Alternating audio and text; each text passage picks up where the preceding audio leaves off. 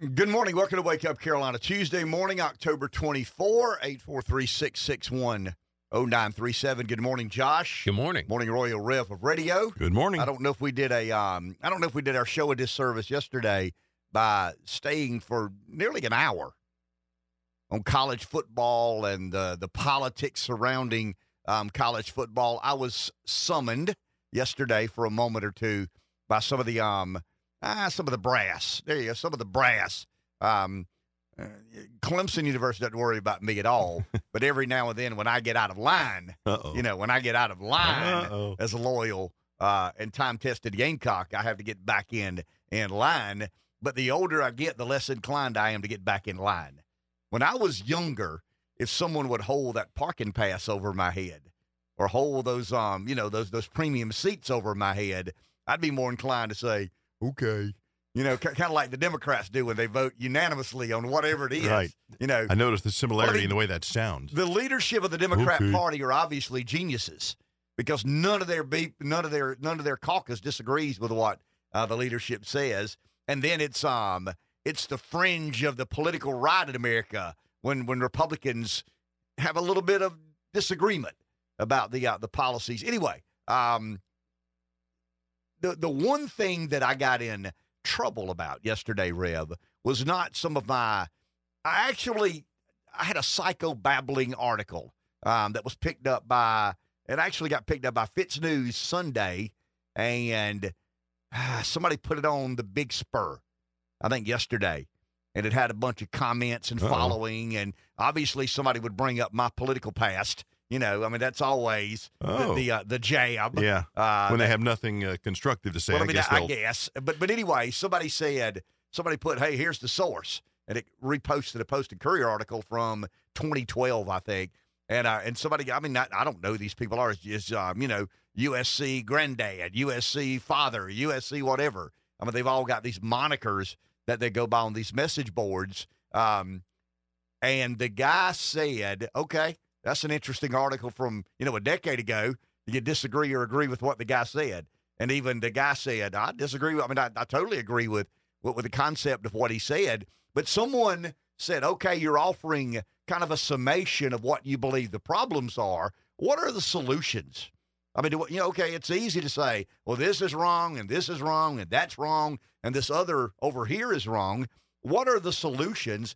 And apparently the person doesn't listen to the radio show, because I walked through yesterday what I think some of the solutions are, and nobody at the USC hierarchy has any problem with what I said except the board elections, the trustee elections, because I believe, I'm thinking about Jim now and public electing of judges. We've had this debate for a year now about how best to elect judges. Well, let's have it for a second on how best to elect trustees, whether Clemson or South Carolina.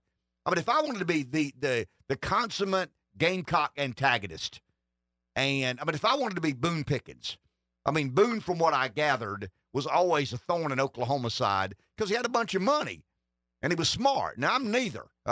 So take me for what I'm worth. I'm not smart. I don't have a bunch of money. But Boone Pickens stayed on the Oklahoma Sooner radar because he was very outspoken, very smart, and had a bunch of money. So he would antagonize Oklahoma with some of his political affiliations. You got to believe that Boone knew his way around the Oklahoma Capitol. You just got to believe that. And Oklahoma State was the little brother of big bad OU. So we've debated about judgeships. We've debated about the best way to elect judges. I think we've admitted there is no really, really good way. There's just the least bad of all the bad ways. Trustee elections, how many people believe this would make sense? Rev, I'll ask you. Mm-hmm. You've got two sons who graduated from USC. Mm-hmm. You're a season ticket holder. You're a Gamecock Club member. You have every right to state your opinion without fear of, you like those premium passes? You like that parking spot you got? You better be careful here, old boy. But what do you think of this? What do you think of, instead of trustees being, first of all, what do you think of term limits for trustees? Hadn't given it much thought, to be totally honest with you. You know the friends I have on the board. Yep. You and I had 1,000 conversations about my friendships. It's not personal at all. I mean, this has nothing to do with obviously personal feelings or opinions, because one day I'm gone, and one day the board members are gone. One day there'll be a not so good way to elect people who lead the university, or a better way to lead people. We talked last week or the week before about the Clemson land grant. I mean, it secures the right for Clemson to have lifetime appointees. Is that good? I mean, is it good? I mean, I think overall, the approach for keeping a board a little fluid, in other words, not lifetime appointments, not, appointment after appointment after appointment that ends up being a lifetime, is probably better for the university and probably pretty much any endeavor. Well, I mean, Congress included, by the way. You work at the paper mill so long you forget it stinks. It's not bad people. It's not, They certainly love the university and want what's best for it. And they believe they're doing what's best. But I still believe the infusion of young blood, we don't have the same people here, but for so long, that was very unpopular in my circle yesterday. Oh, I'm sure. Yeah, I mean, term limits. What about this? What about alumni or alumnus and financial supporters being allowed to vote on? I think the University of South Carolina has 21 trustees. Let's take 6 or 7 of those and have elections of alumnus and financial supporters. I mean, it's not the guy on the street. I mean, it would be people with a vested interest. People. I mean, it's a public university, so in theory, every taxpayer has a public interest. But if you kind of you folks who have more of an interest, you're going to vote for a certain number of board members. In other words, Rev is a financial supporter. I'm a financial supporter. You're not an alum, but your 2 boys are. Right. My daughter will be. They all get to vote in some way, shape, or form for a percentage of the board. Mm-hmm. I think that makes sense. I think it makes a lot of sense. And another, the governor. Should the governor appoint more or less of the board members at USC? What I'm arguing is you're never going to take the politics out of it. But the State House is on the USC campus. I mean, I understand the University of South Carolina doesn't own the property or the grounds that the State House is on, but it owns everything around it. I mean, in all practicality, the State House, where all the political decisions in South Carolina are made, are on the campus of the University of South Carolina, in Columbia. So you're not going to take the politics out of it, but how do you make it less political?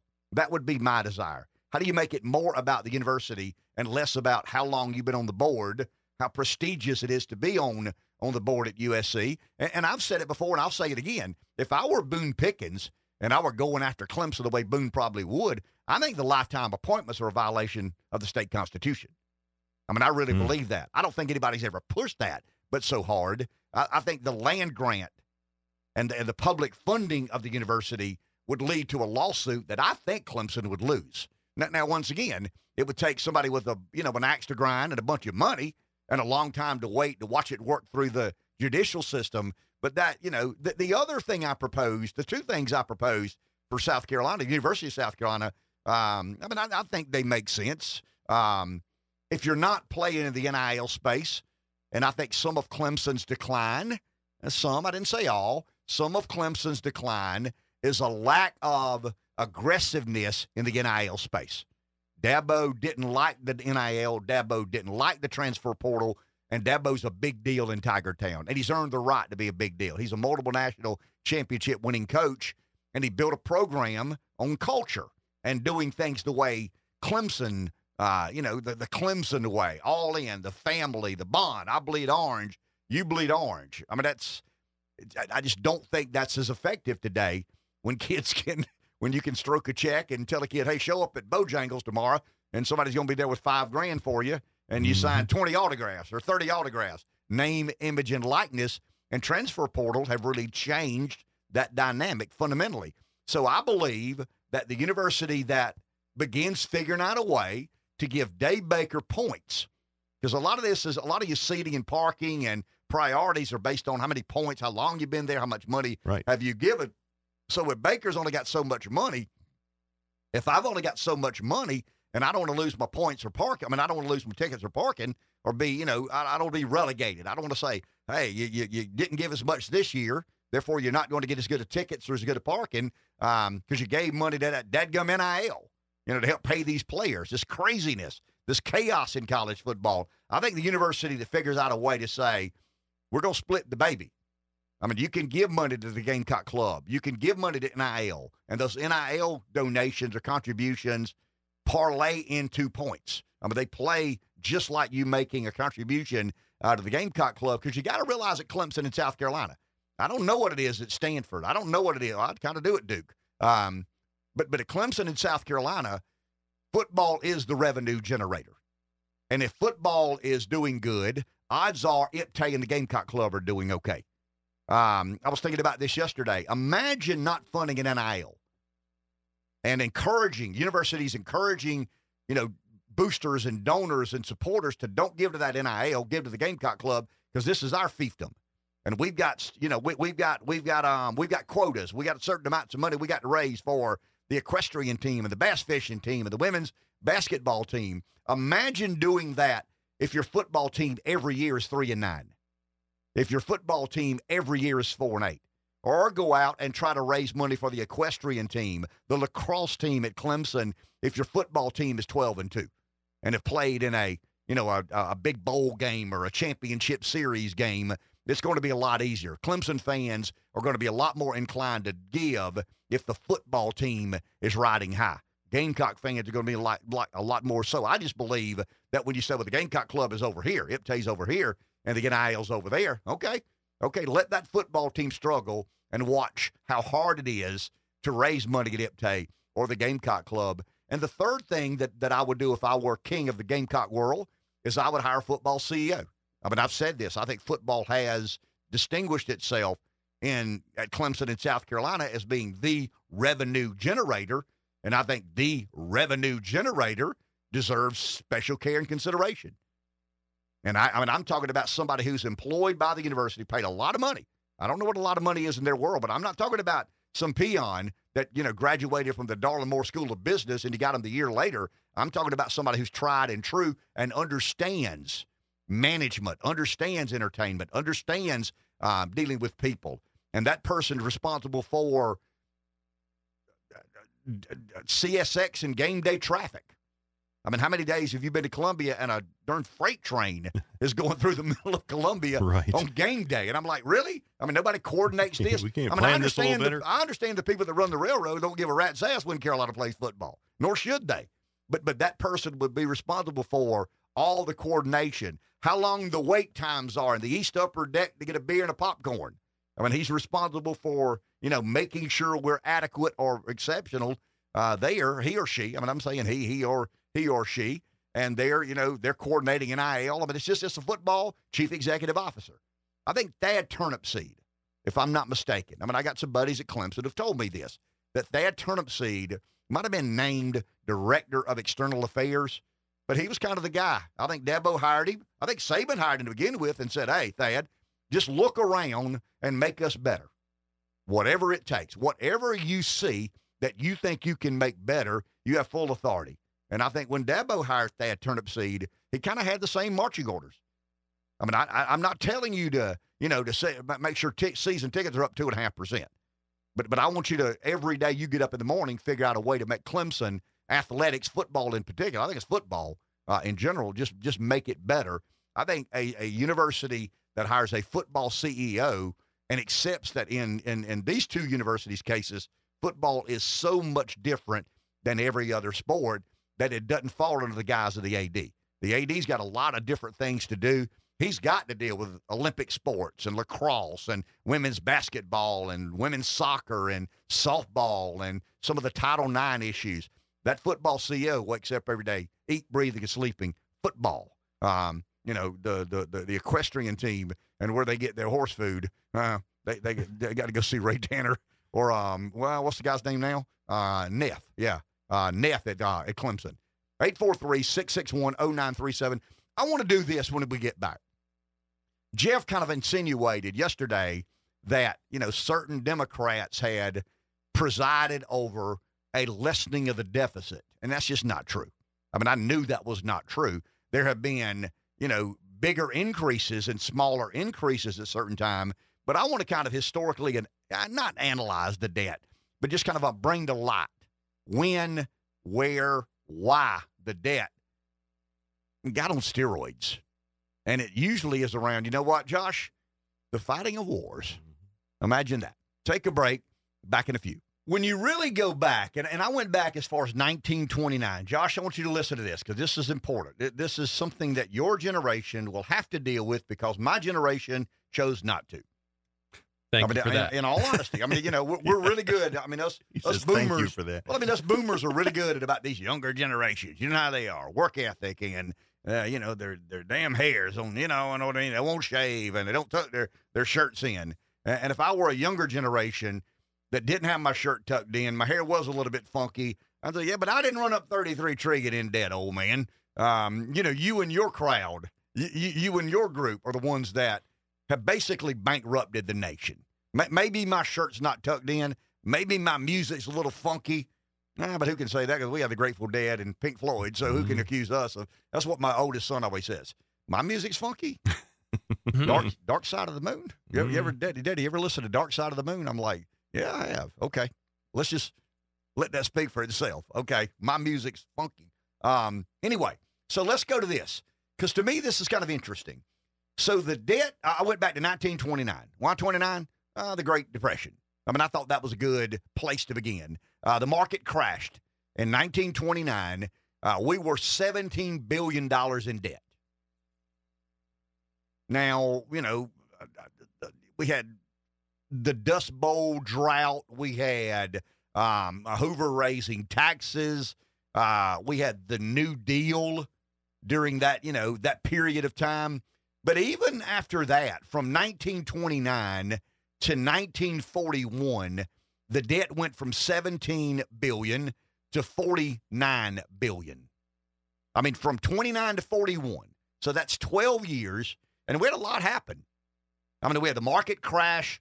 We had Hoover raising taxes. We had the New Deal, the implementation of the New Deal. We know what came along with that. Social Security. We in the end of the Depression was in what, 1937 or 38 or 39. We know that FDR increased spending. He raised taxes to do what? To pay for the New Deal. But even with all that, Josh, even in those 12 years, the debt went from $17 billion to $49 billion. I mean, that's a big increase, but that's 12 years. And then you get to 1942. What happened in 42? What happened December 7, 1941? A day that will live in infamy. I mean, the day the Japanese attacked Pearl Harbor.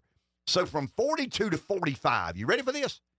Our debt went from $72 billion to $259 billion. Wartime debt. I mean, we're in the throes of the Second World War. We come out with the Bretton Woods Agreement. I mean, it was really the establishment of the American empire. I mean, it's a lot of what we've been talking about here recently.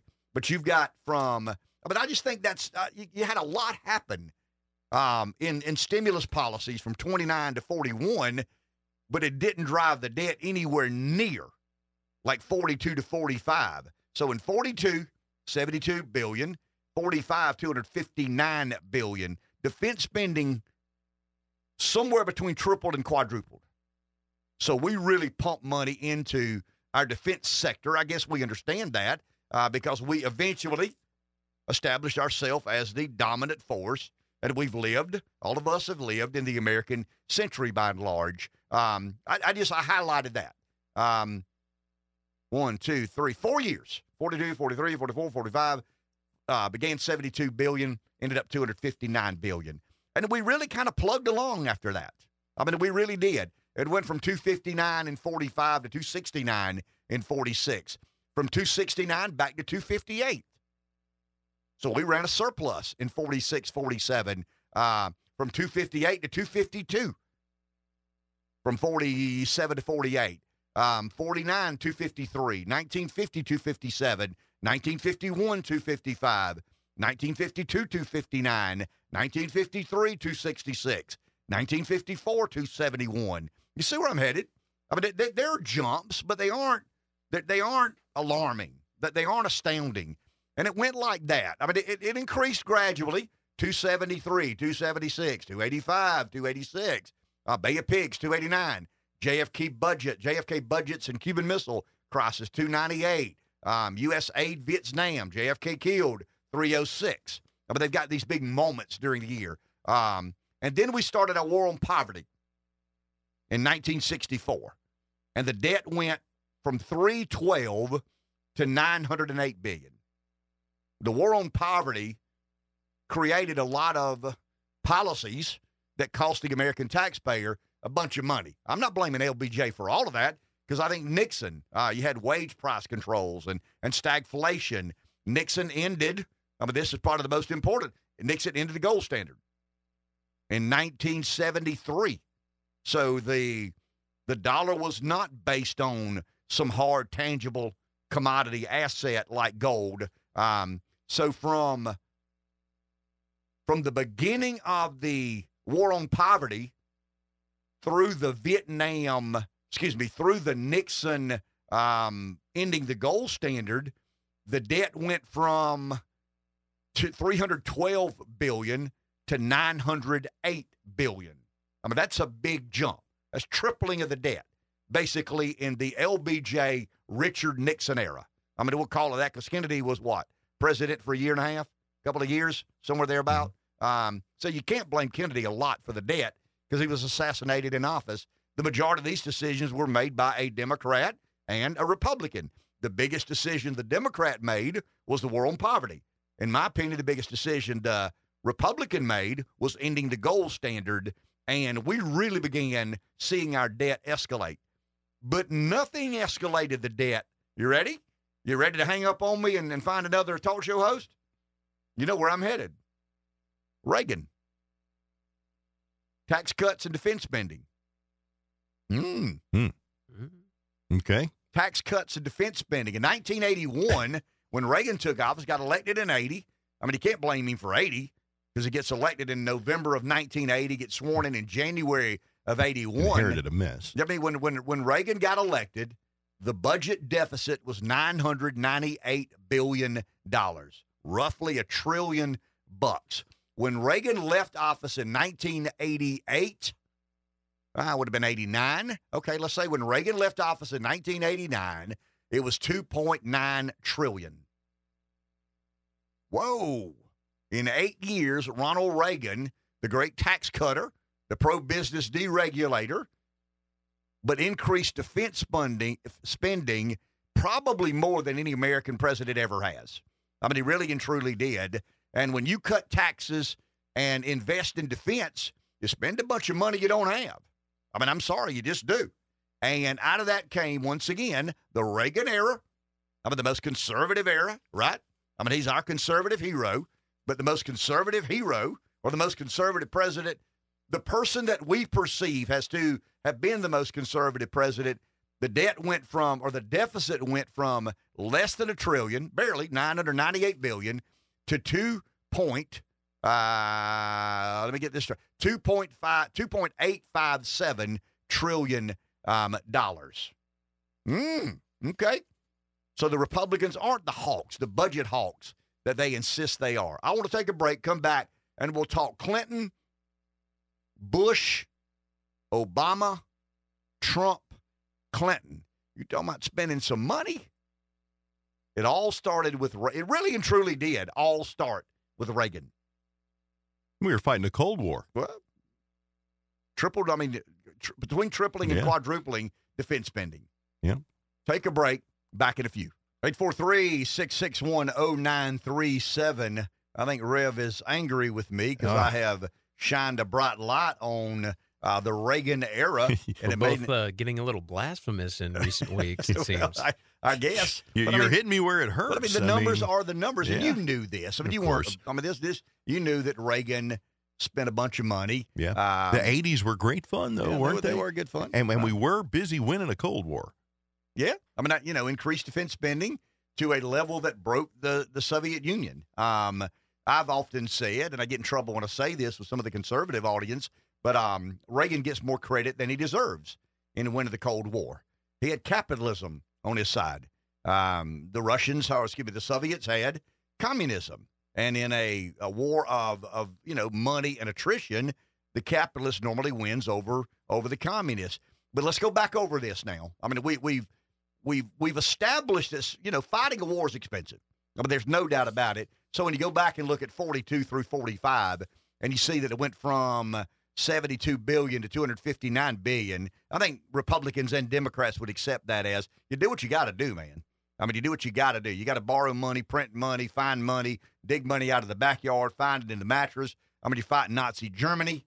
You do what you got to do. I mean, you just all hands on deck. You convert industrial plants into military industrial manufacturing companies. You just do what you got to do. And America became great as a result of that. So, you could probably argue the greatest money ever invested in the American experiment was from 42 through 45 and the deficit spending it took to advance our military. We tripled or nearly quadrupled our defense spending, but we were the last man standing at the end of the Second World War. You get to the 1980s, and you're right. I mean, Carter malaise and the interest rates. I mean, I think the Fed rate was 20%.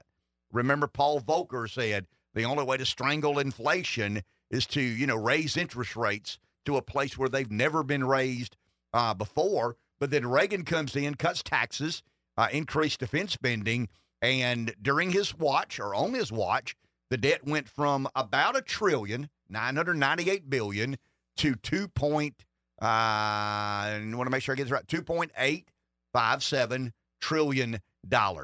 Let's go to Clinton. You ready to give the devil his due? When Bill Clinton was elected, the deficit was $4.4 trillion.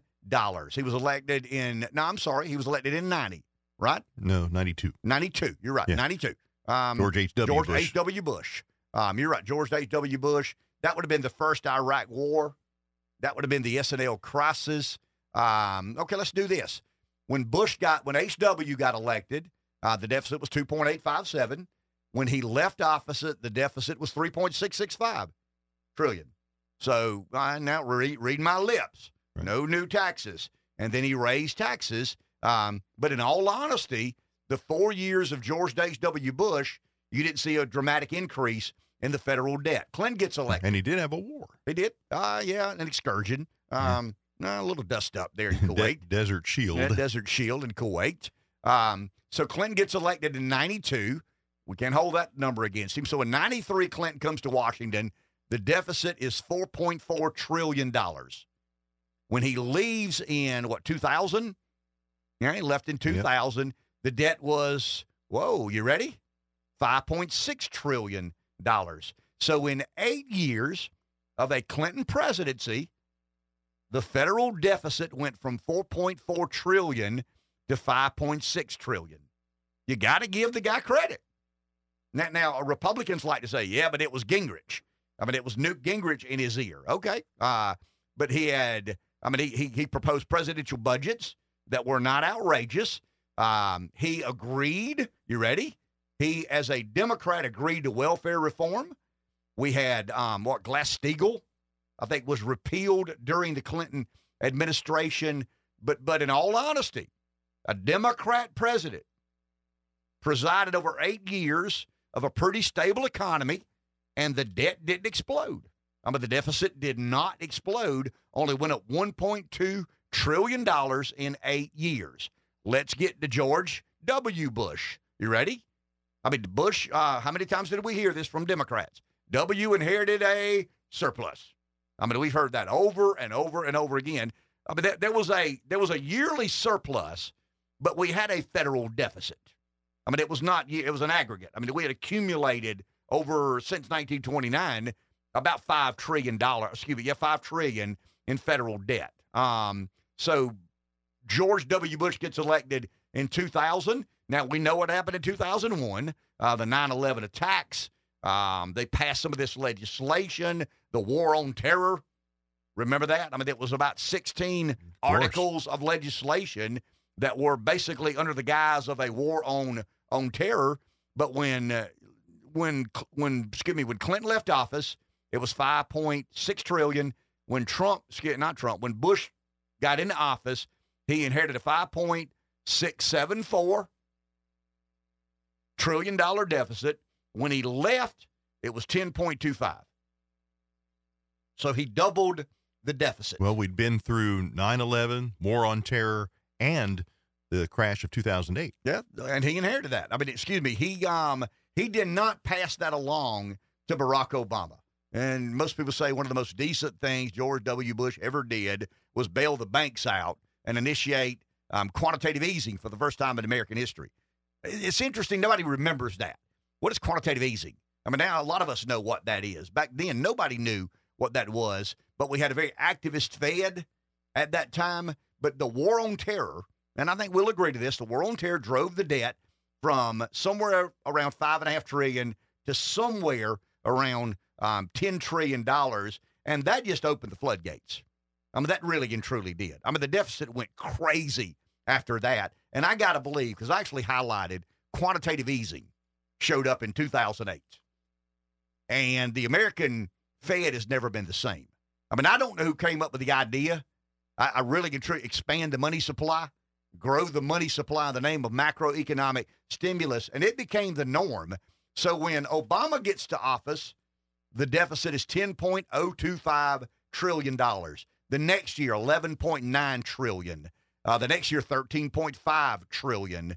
The next year, $14.7 trillion, $16.6 trillion, $17.8 trillion, $18.2 trillion, $19.5 trillion, but $20.24 trillion. I mean, it took off like a rocket ship. So from 8 to 16, the debt went from $10 trillion, I'm rounding off here, to $20 trillion under Obama's watch. And then we know when Trump gets elected in 16, it's $19.5 trillion. When Trump leaves in 20, it's $26.9 trillion. It's $33 trillion today. But the two words that stick out is quantitative easing. I mean, tax cuts, defense spending, presidents do that. I mean, they do. Presidents invest in the military or they don't. They cut taxes or they raise taxes. There's a philosophical, ideological debate to be had about what's right, what's wrong, when, where, how, by how much. I mean, that is fundamentally political. And I accept and appreciate and really like those debates. What should the top marginal and effective tax rate in America be? Rev has an opinion. Josh has an opinion. I have an opinion. How much money should we spend to keep Americans safe and secure? What should the defense budget be? I mean, those are very important political issues. But quantitative easing might be satanic. I mean, it really and truly. Well, you can see the trend was about $1 trillion a year added to the debt after quantitative easing. Quantitative easing started. And somebody said, wow, we can do that? Okay. You mean we can print money we don't have? We can appropriate money we don't have. The Fed will buy the debt with money they don't have by just simply expanding the money supply, infusing more capital into the economy. Yeah, that's exactly what quantitative easing does. And there appears to be no consequence to this. And until you wake up one day and you're $33 trillion in debt. Right. And you've got inflation as you've never had it before. Take a break. Back in a few. We're back. 843-661-0937 is our number. Eben Brown, Fox News Radio's Eben Brown from Miami is with us. Eben, good morning. How are you, sir? Good morning. Hope you're feeling better. I think we heard you were under the weather yesterday. Hope things. Yeah, it was a little bug or something like that. But thank you very much. Good deal. Let's. I want to give you my interpretation of what you're here to talk about, and I know I'm wrong, but I'll say it anyway. No, I mean I read some of the DeSantis law.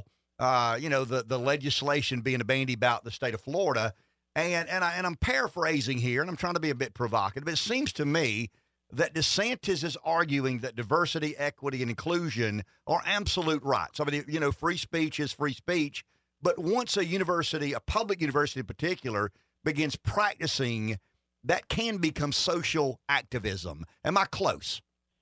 I think you're close. Yeah, I think that's sort of the overarching theme against the anti-DEI take and actions that Governor DeSantis and to be fair, it's not just Governor DeSantis. It's a supermajority of the Florida state legislature that has been working on these things for a couple of years now. And what's being bandied about now is a rule that would affect Florida's public university system that would prohibit the school from spending public money on those types of activities, that anything that would essentially favor one demographic group over another, or one that would exclude a demographic group from others based on the same core principles of so-called diversity, equity, and inclusion, which often means race or religion, or those types of things. So there seems to be not much controversy, I think, in the Florida legislature over this, or even within the Florida Board of Governors, which manages the university system.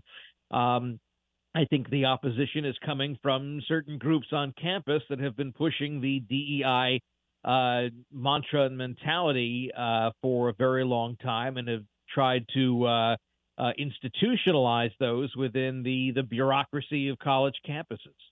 That is very well explained. Eben, thank you for your time, and we will talk soon, sir. You got it. That's kind of an interesting subject and topic. And, obviously, I want to ask Eben about Palestine and Israel because he has such a strong and personal opinion. He talked about his grandparents hiding under a table, for fear of the Nazis. And, it's just very, very compelling the day he shared that story with us, and I followed him on Twitter a lot since then. And when I saw the college campus and I saw Eben Brown's name beside it, I said to myself, okay, this is an opportunity to talk about these anti-Israel, didn't say anti-Jew, Josh, these anti-Israel sentiments that seem to be widely accepted at elite universities. I don't know about some of the, I don't know that I've seen this at the University of South Carolina, Clemson. They wouldn't be elite universities, but there's not this. What did I write down yesterday? Let me make sure. Elite college to media pipeline. The majority reporting done in America today is not done by graduates of the University of South Carolina or Clemson. The majority of newsrooms are staffed by or managed by, individuals who went to elite universities, and these elite universities tend to be, I have no idea why, but they tend to be very anti-Israel. And I do believe that you got to be careful in saying it's anti-Semitic. Anti-Semitic is anti-Jew. Anti-Israel is something else. And I would imagine, and it's not for me to decide, hey, are you anti-Jew or anti-Israel? It's obvious you're anti-Israel. Your sentiments, your pronouncements, your behavior, your adaptation of beliefs is anti-Israel. But I want to be careful in that doesn't necessarily make you anti-Semitic. Maybe you are. Maybe it is. But I just think for clarification reasons, we need to be careful in saying that everybody who is anti-Israel or anti-Semitic. Let's go to the phone. Anthony in North Carolina. Good morning, Anthony. You're on. Hey, so what's going on? Hey, Anthony. One quick thing to chew on right quick. I was watching the game last weekend, the Patriots game, and it was the Israel thing going on. So anybody that was a coach that was Jewish, they had the spotlight. So they would have a small segment with Robert Kraft, the owner of the Patriots. And I don't know if he meant to say it or not, though, but he was saying, and he showed them that downstairs of the Gillette Stadium, that they have a bunker that monitors, got the number, over 400 and something. It's a large number, but they monitor so many people, social media, and other accounts that if they get anything that's a red flag as far as the Jews, they report it to the FBI, to the social media places. They monitor all over America in the bottom of the Gillette Stadium, and he was bragging about it. But my call is on this right here. I did a little digging and I would agree to check out. But why are they bombing the place like crazy if they're supposed to have 200 or 300 hostages there? That don't make sense.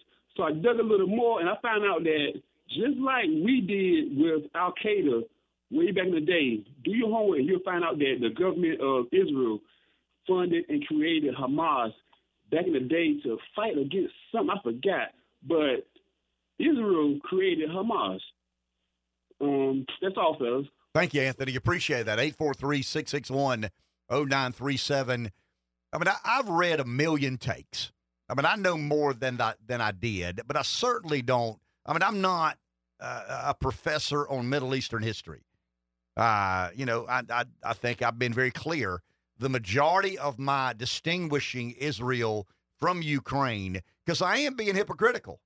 I mean, I'm being very hypocritical in saying, the butchering in Ukraine and the war in Ukraine. It's easier for me to say thank you, but no thank you to American involvement. It's much harder for me to turn a blind eye to, and I'm not saying turn a blind eye, but it's hard for me. I'll give an example. I mean, if I were a member of Congress, I would vote today to help fund Israel from Gaza, and I'm talking about Hamas and Hezbollah in particular, fanatical Islam. I mean, fanatical Islam that wishes to vanquish, Israel from the planet Earth. I would fund, to some degree, Josh, the preservation of Israel as the Jewish state. I'm not funding it if Ukraine funding is attached. I mean, I would vote against that bill. I can't be that inconsistent. I mean, I can't be that hypocritical. I would argue for a standalone bill, whatever the number is. I mean, I'm not in the room. I don't know how much $14 billion helps. I know that's the number on McConnell and Biden's bill, and it is bipartisan.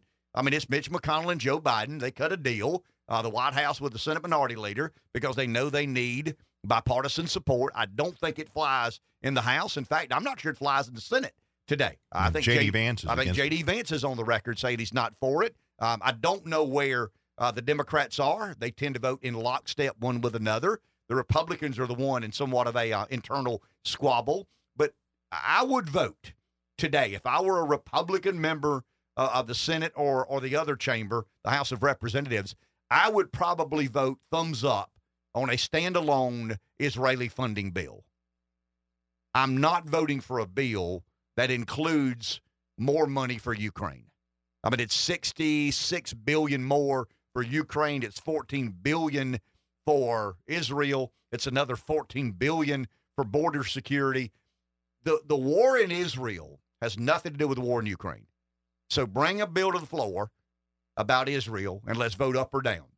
Bring a bill to the floor about Ukraine, and let's vote up or down. But in typical shenanigan fashion, the uniparty, and here I am with the terminology, the uniparty is trying to do it in the not dark of night, but rather in a very misleading sort of way.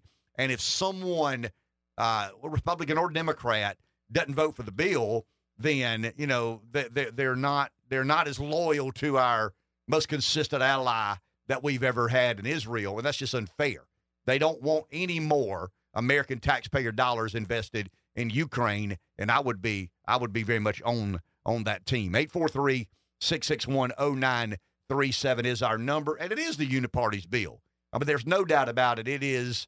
Go back to what Bree said a few moments ago. I think you've got to ask yourself that. And it's a little bit like, you've seen these stories about someone puts a note in a bottle, a cork in top of the bottle.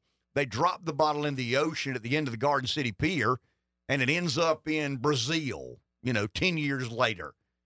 Where does that bottle go? I don't, how does it get there? What sort of sea currents and jet streams and what flows? I mean, who knows? Gulf streams. There you go, the Gulf Stream and all these other sorts of things. But I think it would be interesting for every dollar printed, where does it go? Where does it end up? Who benefits mostly from quantitative easing? I mean, quantitative easing. I looked during the break. I want to make sure I'm getting this is the official definition per Investopedia. Quantitative easing is a monetary policy action where a central bank purchases predetermined amounts of government bonds or other financial assets in order to stimulate economic activity.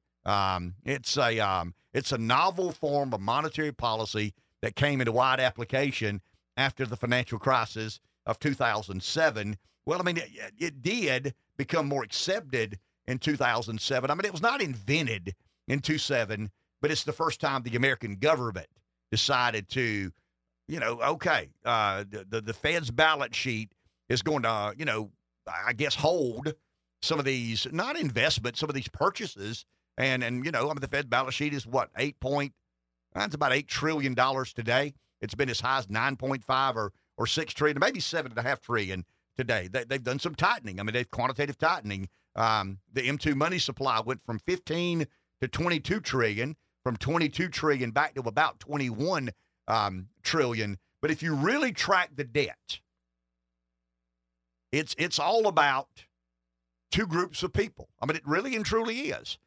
And it's about defense spending and entitlements. And the Republicans have historically looked after the defense contractor sector.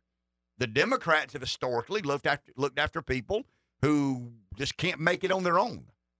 Will they make it on their own? Could they make it on their own? How many fall through the cracks? How many need safety net? How many looking for a safety hammock? But that's where the Democrats have invested the majority of deficit spending. It's been in entitlement programs, growing entitlement programs, giveaways and freebies and whatnot. I would imagine if you're a Republican, you're less offended by the money the military-industrial complex gets than you are some of the what Republicans would call freeloaders. I mean, I'm not saying everybody that receives Medicaid or food stamps or some other government benefit, I'm not saying every single person is a freeloader, but there's a lot in there. I mean, there are millions of people in America today that are receiving taxpayer dollars to do absolutely nothing. Now there's a percentage that can't. I mean, they've had an injury, a disability, some sort of unfortunate event in their life. I mean, I get that. But the reality is we've never thoroughly investigated what percentage that is.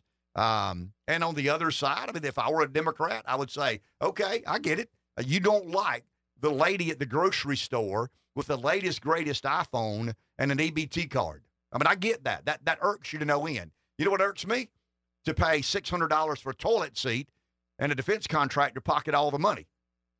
I mean, to me, right, for the country to get better, we've got to be equally bothered by both of those. I mean, it's insanity that we allow as many people to enjoy the benefit of hardworking American taxpayers when they don't do squat to produce. The only production they bring to the economy is when they go to Walmart and spend your money on stuff they consume. I mean, that is their contribution to the economy. And if they didn't get money, the economy would contract by necessity. I mean, if we took $1 trillion in giveaways a year out of the economy, guess what? Well, I mean, that'd be a high number. If we took $350 billion a year in giveaways that people don't deserve to get, that's $350 billion that Walmart doesn't get. That's $350 billion that the local grocery store doesn't get. The restaurants don't get. So there's going to be some reciprocal effect in taking that money out of the economy. But for us to really find our way, Republicans have to be as concerned about this military-industrial complex, dynasties getting their money. Democrats have to say, we can't pay people to do nothing.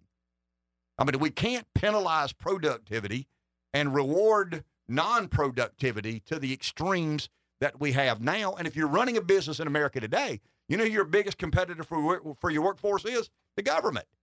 I mean, it's not the business down the street. It's not the restaurant next door. The government has created an attitude and entitlement that, I don't have to work there if I don't want to, because there's 77 government programs. And if I can figure out a way to benefit from 10 or 12, I can make as much doing nothing as I could waiting tables, working the counter, doing some of the menial tasks in our, unskilled labor force economy. That's just not the American way. Take a break. Back in a few. So, Josh, are you heading the calls off of the other studio? I mean, we've seen the phone ring multiple times, and nobody's coming on the air. Oh, well, there is a reason for that, but I probably shouldn't say it on the air. Fair enough. 843-661-0937 is our number. So when you look at, okay, let's do this, because I think this could be kind of an enlightening experience. So let's go back and look. I mean, let's go to 2000. I think everybody understands the amount of money Americans borrowed to fight the Second World War. We did not have the money coming into the federal government coffers to fund a full-scale world war. I mean, I don't think anybody would expect that. I mean, you got a rainy day fund, okay, but a rainy day fund for that, really? So you do what you got to do. I mean, you borrow money, you issue government debt, savings bonds and T-bills in the conventional way. You know, the governments borrow money. You pay an interest to those who made that investment, and it was probably the best investment America's ever made, to be honest with you, because you and I have grown up in the American century. I mean, we've lived the Bretton Woods Agreement and the United Nations being in New York and America kind of putting the puzzle back together as it chose to. And then you've got the next big run on debt would have been Reagan. Now, excuse me, would have been LBJ, the war on poverty. The war on poverty, as I said earlier, began in LBJ's legislation, civil rights legislation, and war on poverty legislation was in 1964. The budget the deficit was $312 billion. It didn't take long to get to $908 billion. But then Nixon, and I think these are all important markers, Rev. LBJ, 1964, war on poverty. I mean, that basically said people are poor and the government needs to do something about it. Good luck with that. I mean, really and truly, good luck with that. I mean, I think the civil rights legislation was honorable. No question about it. I am 1,000% supportive of civil rights legislation affording each and everybody the same rights, period. I mean, I think you got to be a little bit loony to not go along with that. But the war on poverty was, you kind of scratch your head. Okay, there are poor people in America, and the government's going to fix that. We're not going to put economic systems in place that allow people to work hard and benefit. We're going to say you being poor isn't really your fault. I mean, the reason you're poor is probably not your fault. So the ones that have done well in the American economic system probably owe you a little bit of their share of the pie, so to speak. I mean, that's kind of the war in poverty. And then you get to Nixon, and the one thing Nixon did was, the gold standard. I mean, we couldn't print money we didn't have if we didn't have gold to backstop, as the tangible commodity / asset. So in 1973, the deficit was $458 billion. Why do I say 73? Because that's when the gold standard ended. And by 1980, it had gone from $458 billion to $908 billion. I mean, it had almost doubled. And then Reagan gets elected. What did Reagan do? What is Reagan famous for? Tax cuts, right? I mean, the Reagan tax cuts combined with about a quadrupling in defense spending. And Reagan was bad for the deficit. I mean, let's be honest. I mean, the majority of us consider Reagan to be a conservative hero, a conservative warrior. And in deregulation matters and pro-business matters, he was. But his tax cuts combined with his increased funding of the military led to big deficits. I'm not saying, you shouldn't have increased the funding of the military. I mean, Rev made a point, Cold War. I mean, what do you do? Let the Soviets spend twice as much as you do and just hope and pray and cross your fingers that things work out? I mean, I'm not saying, some of this shouldn't have been done, but I think we've got to be careful in saying the debt is all about Democrats spending money we don't have. That's just not the case. The Republicans have spent a lot of money they don't have. The majority of Republican deficit spending was what? Military, defense spending. The majority of Democrat deficit spending was what? Entitlements. People who they didn't believe got a fair shake and deserved a fairer shake, and the government has the ability to print money and give money away, and we're going to do that in the name of leveling the playing field, creating socioeconomic and societal justice. And I just believe that if we're ever going to address the debt issue in America, the Republicans have to admit that they probably went a little extreme on defense spending, and the Democrats have to admit that there are probably more people than they're willing to admit getting government taxpayer dollar paid benefits that probably don't deserve it. I mean, those are the drivers of the debt. I'm not talking about Medicare and Social Security. I mean, I'm talking about Medicaid and some of these, the food stamp program, the housing assistance, a lot of the subsidies that have been given away. What happened in ARPA and the American Rescue? Well, ARPA is the American Rescue Plan. What was the other? CARES. the CARES 1 and CARES 2 bill. I mean, where did the majority of that money go? Well, I mean, it went to consumers. It went to Josh and Rev and Ken, but who ended up with the money? Is it still in your bank account? No. I mean, it's probably in Bentonville, Arkansas, or wherever some of these, corporations are headquartered. Let's go to the phone. Rick and Sumter listening to WDXY. Morning, Rick. Hey, good morning, man. We're all over the place this morning. I'll try to throw something out there to throw a wrench in it. But Ukraine, on the surface, I kind of agree with you, but I am a historian. And when is the only time in history that Russia has been a world influential superpower? That would have been that would have been what led up to the Cold War.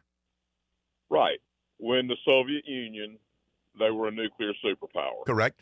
Russia has always had an inferiority complex in Europe, and Putin wants that back. Ukraine is just a stepping stone.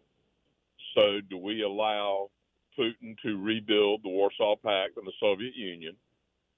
Because that is his end game. The reason a lot of people, and you mentioned it, they're not anti-Semitic, but they are anti-Zionism, because the idea of the Jewish state, a theocracy, having our full support goes against a lot of the principles of America, if you really want to dig down deep. Rick, is Russia still a nuclear superpower? Yes. They have the ability to first strike. They have the ability to supply other rogue nations, which makes them actually, I don't know if I'd give them superpower status, but what I would give them is very influential force of destabilization. So what did they gain? Let's play out worst case scenario. They take Ukraine. They invade Poland. What do they gain? I mean, do you really believe that Vladimir Putin thinks he can create? I mean, you just said, and I'll agree with you. They are still a nuclear superpower. They just don't have the economy that you would expect a nuclear superpower to have. They're not China. I mean, I don't know about you, but I think China is the geopolitical adversary of America's future. Right. But the point, and this is I have these fair-minded debates with friends of mine who disagree with me on Ukraine. If Russia takes over Ukraine and were to invade Poland or some of the other bordering nations that are members of NATO, are they really and truly trying to create a kind of an economic superpower in conjunction with their nuclear superpower? That's what I can't figure out. I mean, what is Putin's end game? That's what I think. And I'll throw one up at you. I was talking with a friend of mine who is a Filipino Army intelligence officer. And he said, Rick, where do you see the world problems? And me thinking I'm a smarter guy than I am. Well, the Middle East, he yawned. Eastern Europe, he yawned. I said, China, he lit up like a light bulb and asked me if I could name one time in history that China started a war of aggression. And I couldn't. And the fact is there isn't one. China is economics. That's what they're about. They're a communist country, a totalitarian country, but they have figured out a way to weaponize capitalism and use it against us, while we're leaning more socialist. But they're not expansionist at heart. They've never shown a desire to dominate the world. I mean, I think you're right. I mean, economically, they have become the world's manufacturing base, and they know the influence they carry by becoming the world's economic base. And I hear these military-industrial complex experts and spokespeople talk about China taking Taiwan, and maybe that's the case. I mean, I can't read China's mind, but historically, China's never done things like that. Providence. Correct. Thank you, Rick. Appreciate that, my man. And that's kind of where I land. I just can't for the life of me. And there are people far brighter than I that have such a greater wealth of knowledge on Russia and the former Soviet Union. The point I'm trying to make is whether we stop Russia in Ukraine or not, whether we invest heavily in Ukraine or not, Russia is a nuclear superpower today and probably forever. So what do they gain by invading other territories? Well, I mean, I get Ukraine, but Poland and some of the, I just don't understand that for the life. I don't. I mean, but once again, I have a limited understanding of that part of the world. I mean, I know enough to be dangerous, I guess is what I'm arguing. But if you're trying to say, if you're not careful, Putin will become a nuclear superpower. No. Today, no matter what happens in Ukraine, Russia is a bona fide nuclear superpower. I mean, I think they're a one-trick pony. I mean, it's energy for their economy. That's how they generate revenue. That's how they make investments in their military. But they are a nuclear superpower, whether they succeed in Ukraine or not. Take a break. Back at a few. The point I try to make, and I don't think I did a good job of it, I mean, I don't doubt and never have that Russians are expansionist, and they'll take over as much territory as allowed. I mean, I'm not disputing any of that. But if we're arguing that Russia is trying to become a nuclear superpower, they already are. I mean, they have about, 6,000 nuclear warheads? I think they have 1,600 or 1,700 deployed missiles. I mean, they've got more nuclear warheads than we do. The good old U.S. of A. I think they've got a couple of hundred fewer deployed missiles than we do. China's at about 300, 350, 400-ish, somewhere thereabout. Deployed missiles. I'm talking about warheads ready to launch at a moment's notice. But if we're arguing, I understand the expansionist argument. I get that. I'm accepting of that debate. But to suggest that Putin is invading Ukraine so he can once again become a nuclear superpower, they've never lost that status. They've never lost nuclear superpower status. We've got about 1,700 or 1,800 deployable warheads. I mean, they could be launched today if necessary. Russia has a couple of hundred fewer than we do. So yeah, I mean, we won the Cold War. Their economy broke down. But they still have enormous nuclear capacity and capability, and invading Ukraine doesn't change that, or failure or success in Ukraine doesn't change that, in my humble opinion, one bit at all. Let's go to the phone. Charles in Lamarck. Morning, Charles. Good morning. Couple of things. I heard that word theocracy again. I just want to remind everyone that the population of Israel is less than 50% religious Jews, that they have Arab Muslims on the Knesset, that they have Arab Muslims on the Supreme Court, and they have Christians, and they have about 40% non-religious Jews. So it is a Jewish state from a heritage standpoint, not from a religious standpoint, in my opinion. Ken, sometimes we mix up the words deficit and debt, and they are two different words with two different meanings. And I was listening to, a Richard Nixon $900 and some odd $1 million deficit, and I was just shocked. Well, that was the amount of the debt, not the deficit. The deficit is, we said we budgeted $6 trillion this year, and we spent $7.8 trillion, so we have a $1.8 trillion deficit.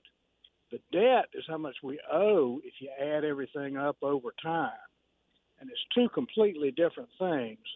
And looking back at your numbers, Reagan, you're right. He ran it up. He tripled it, which is about the same thing that happened during the 8 years you're talking about of Johnson and Nixon. They tripled it. It kept getting tripled until Clinton came along.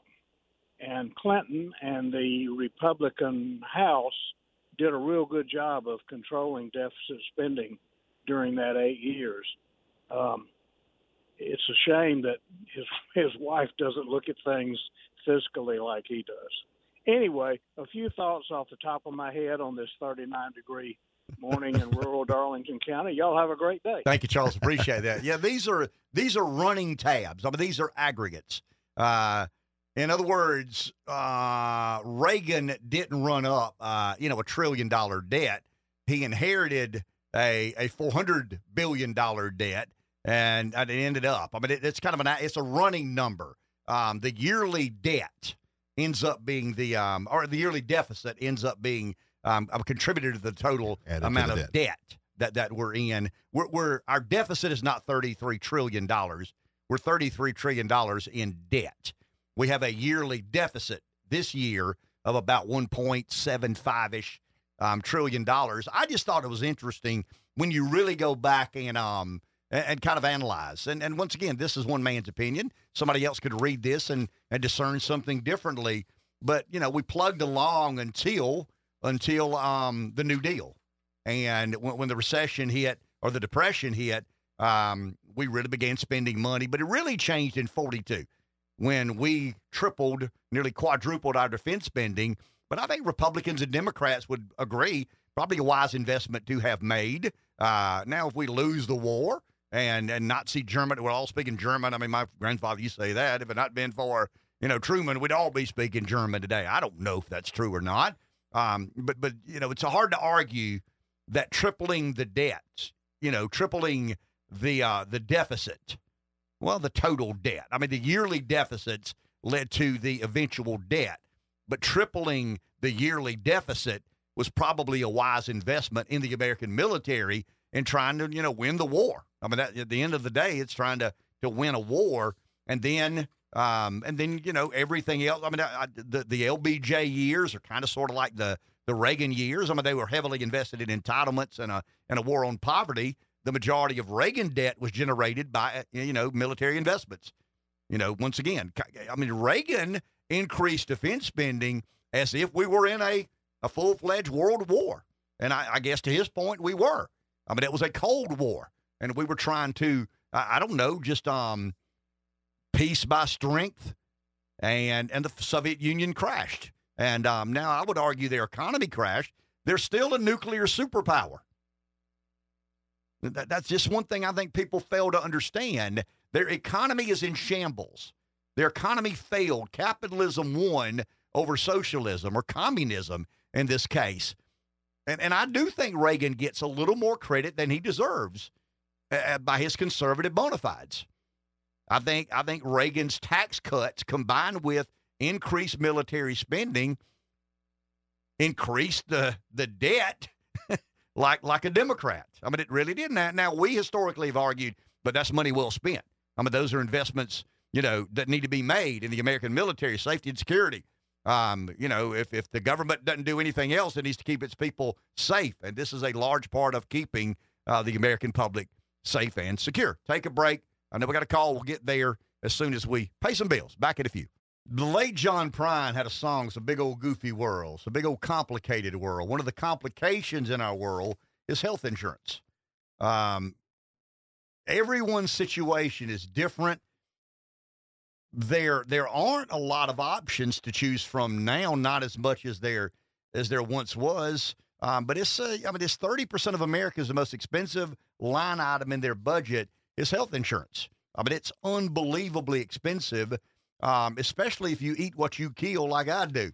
If you're not a government employee or on some big group plan, I mean, it's a complicated and expensive ordeal. If you're under the age of 65, if you're reasonably healthy, and if you don't need some of the bells and whistles that the exchange forces you to buy, whether you need it or not.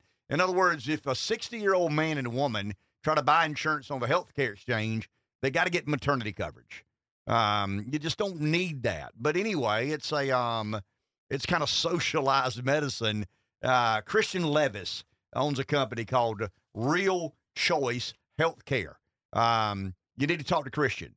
You can save money, a lot of money. And I mean this sincerely. 839-888-3970. 839-888-3970. Or go to the website, realchoicehealthcare.com. Once again, if you're under the age of 65, reasonably healthy, and want to save 30 to 60%, call 839-888-3970 or go to realchoicehealthcare.com. Dr. Will Bolt is here with us. Morning. Am I wrong? Good morning, sir. Am I wrong? I mean, I know this isn't your expertise, but am I wrong when I say that the Soviet Union was a nuclear superpower? Russia still is. a nuclear superpower. Right, once the Soviet Union collapsed, they didn't destroy those nuclear weapons. Sure, they certainly have them. They have a massive arsenal, a stockpile. They may not be as well maintained as they used to be, but a nuclear weapon that's only 50% effective compared to fully effective still going to do a lot of damage for you out there. So no, they have always been a nuclear superpower and somebody that we have to watch. So if Putin was an absolute nut, I mean, if he was just an absolute madman, he would launch a nuclear attack on someone. I mean, sure, but he's not an absolute madman. I mean, he's a power monger. He's a former KGB. He's probably nostalgic about the former Soviet Union and restoring it to its history, prominent position.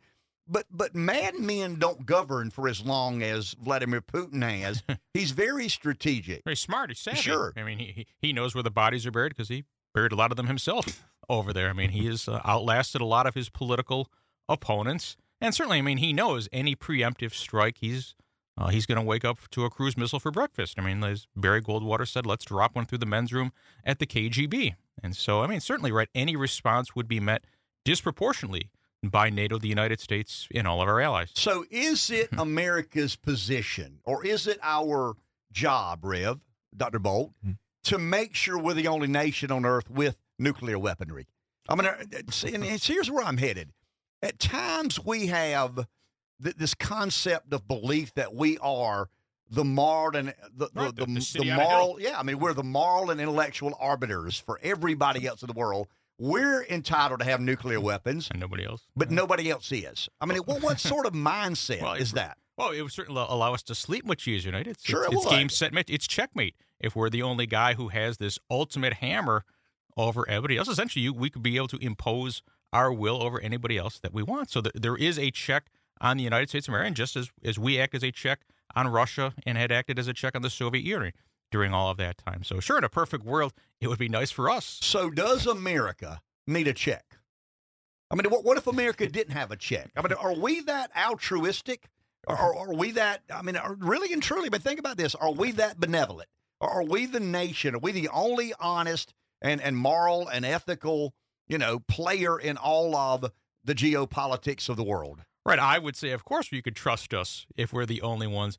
Everybody else in the world probably wouldn't be as trusting as I am. So but certainly, isn't that the game being played, Dr. Bolt? I agree with that, yeah. I mean, I look at it this way, and maybe I'm wrong. Help me here. I don't think the people of China trust their government. No. I don't think the people of Moscow trust their government. Do they trust us? I don't think the people of America trust their government. That's right. I'm going to be honest with you. There is something we have in common with sure, some of the communist nations. And I would argue that the general population of said nation need to be skeptical of their government leadership. Especially in a democracy, it's healthy if we're sort of questioning, right? This is one of the old Jeffersonian ideals. You've ceased to be free if you can no longer question and criticize your government. That's maybe the big difference between the United States of America and China and the Soviet Union. We can do this. We can go on a blog, and we're not going to disappear during the night. And I was hoping you'd bring up Jefferson because he had a lot to say about that. I mean, discontent. I mean, discontent is good in a republic. A little revolution now and then is a good thing. I mean, he wrote and talked a lot about that. So I'm going to go down this road with you, if you don't mind. There is a narrative, a pervasive narrative in mainstream media today that the Republicans can't get their feces consolidated, that they're just genuinely out of order. I mean, you ask for this crazy, chaotic leader of your party, and now the next thing you know, we're 2 weeks without the speaker. It's a little bit like the Pope, trying to pick a new Pope. Remember the smoke and all, waiting on it looks like an outhouse, and waiting on smoke to come out of the outhouse. I saw a tweet with that kind of meme on Twitter. But in all honesty, isn't this somewhat reflective of what the founders intended? Hash this out in public. Right. It's in public. And again, we're supposed to kind of come together and reach a consensus and compromise. But it's not supposed to be easy. No, it's not supposed to. And again, the founding fathers didn't anticipate two rigid political parties. And so again, what did they anticipate? There wouldn't be these organized political factions. Or if there were, you would have so many of them, 10 to 15, exactly, right, where it would then kind of force you to build a consensus. They established a winner-take-all system. So again, it only makes sense to really have two political organizations or parties. There's no points. There are no rewards for second place at this time. And so you really can't build a consensus when you have just a couple of malcontents in the Republican Party can mess up the entire thing. And the Democrats are like, you guys started this thing. This is your poop show. We're just going to sit back and watch. We'll bail you out if you make the first move, and maybe we're going to pick who's going to be it. And then you can have some sort of I guess you might call it a unity government.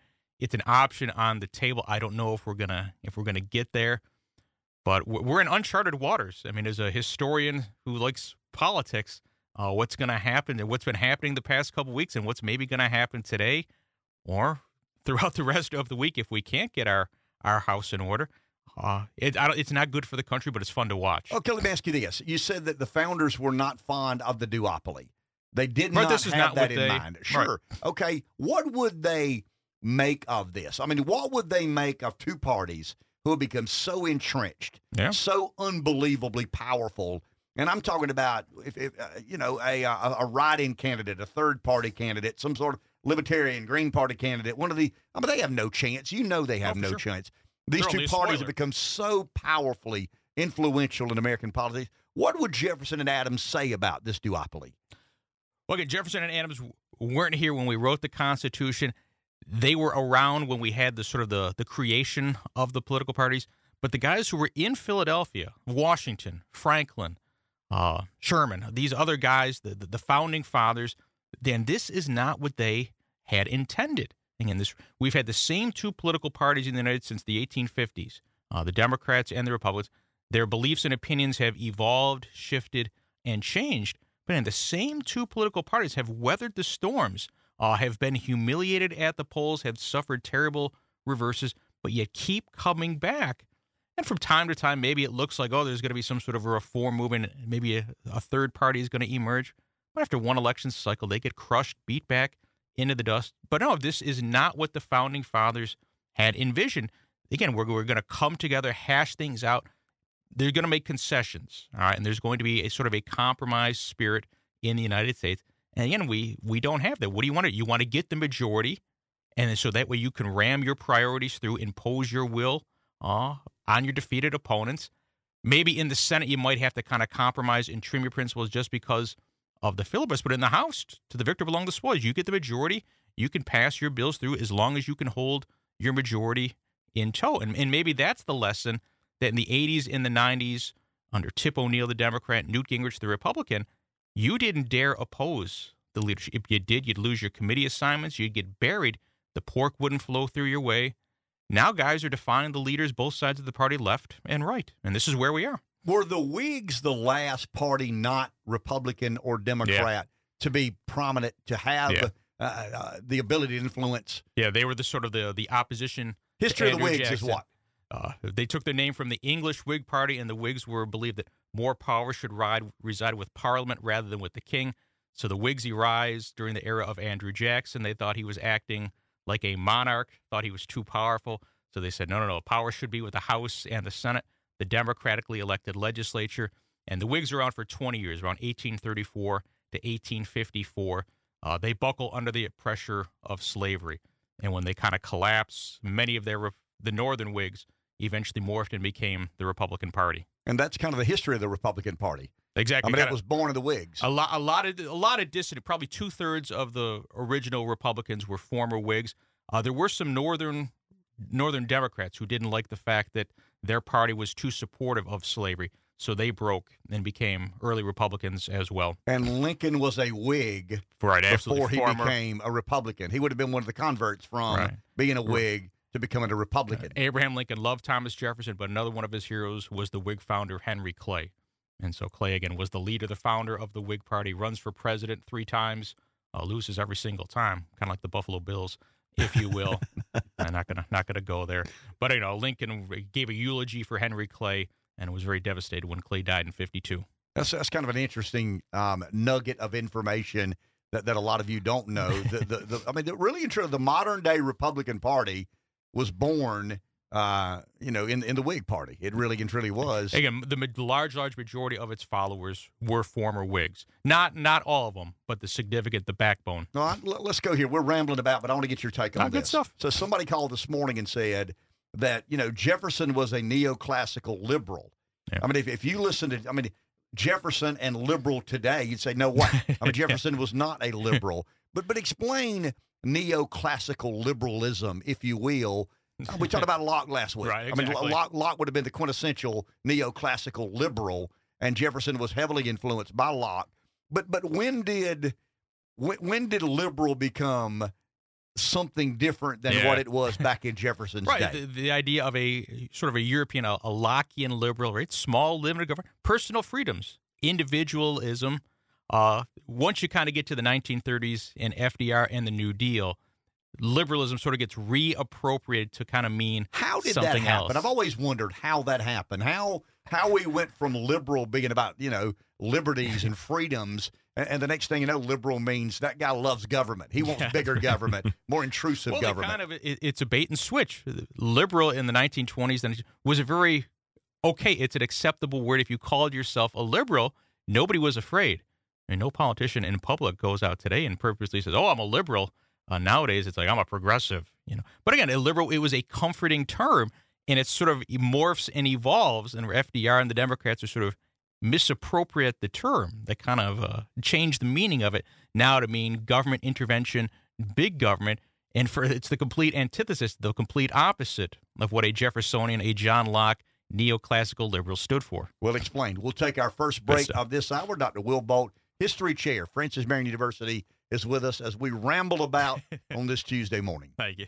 843-661-0937. Dr. Will Bolt, History Chair, Francis Marion University, puts his career and tenureship on the line every Tuesday morning when he barrels into the studio.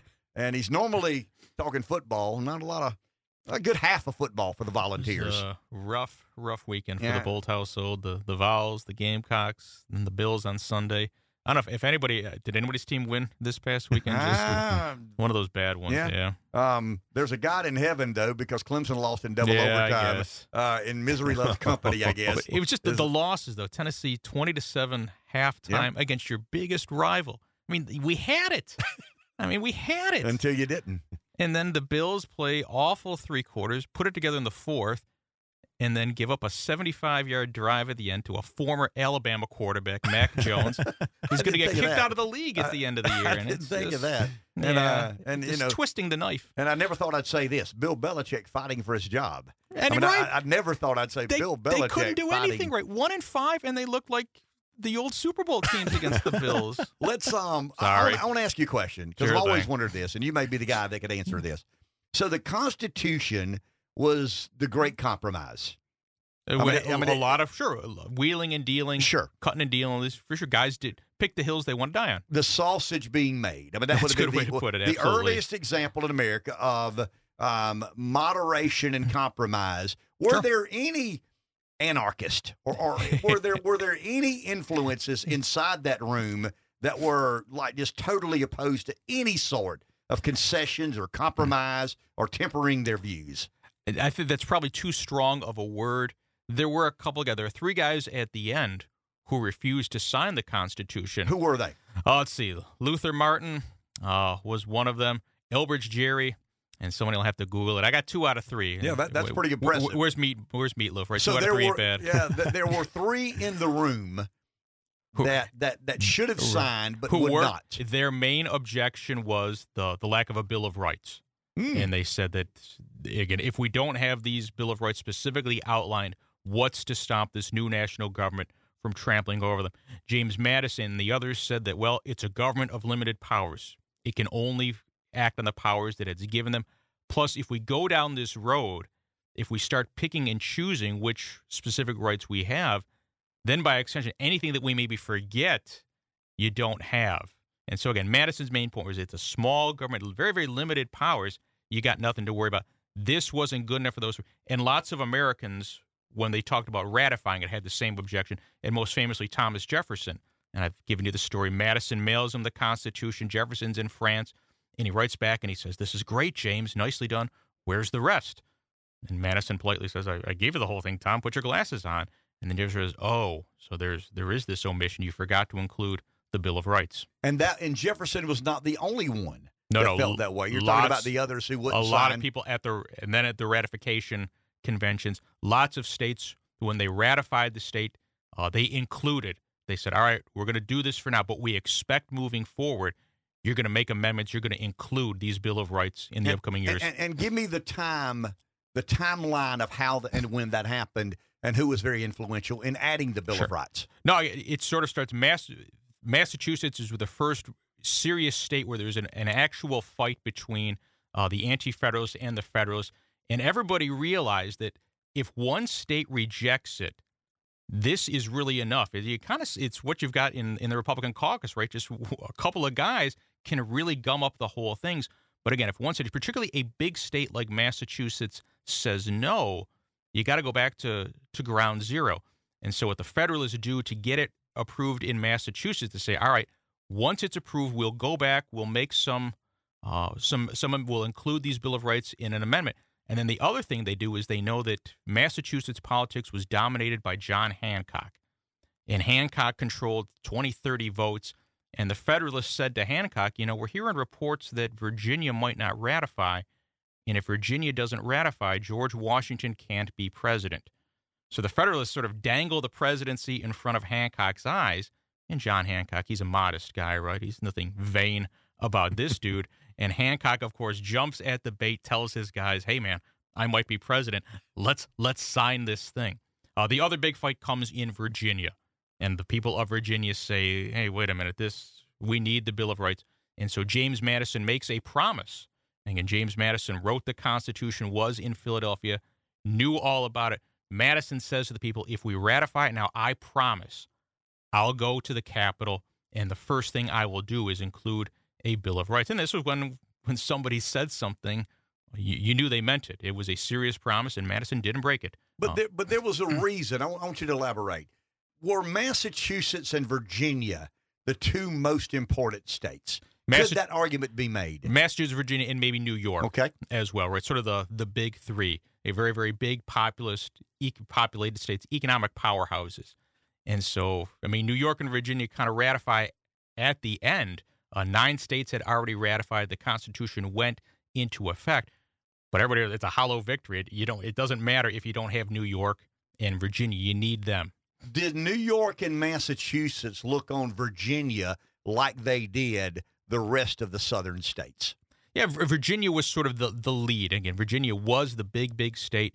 So many important individuals had come from there, of course. Washington. As Virginia went, the South followed. Is that fair? That's a good way to put it, yes. Virginia, as Virginia went, the rest of the country in many ways following. And this was sort of ground zero. Most people consider Virginia to be the bellwether, and lots of other states were sort of mimicking, stealing, repeating what Virginia was doing at the state level. And so, yes, Virginia was a very, very critical, important state at the time. And how consequential is Jefferson in the early days of Virginia?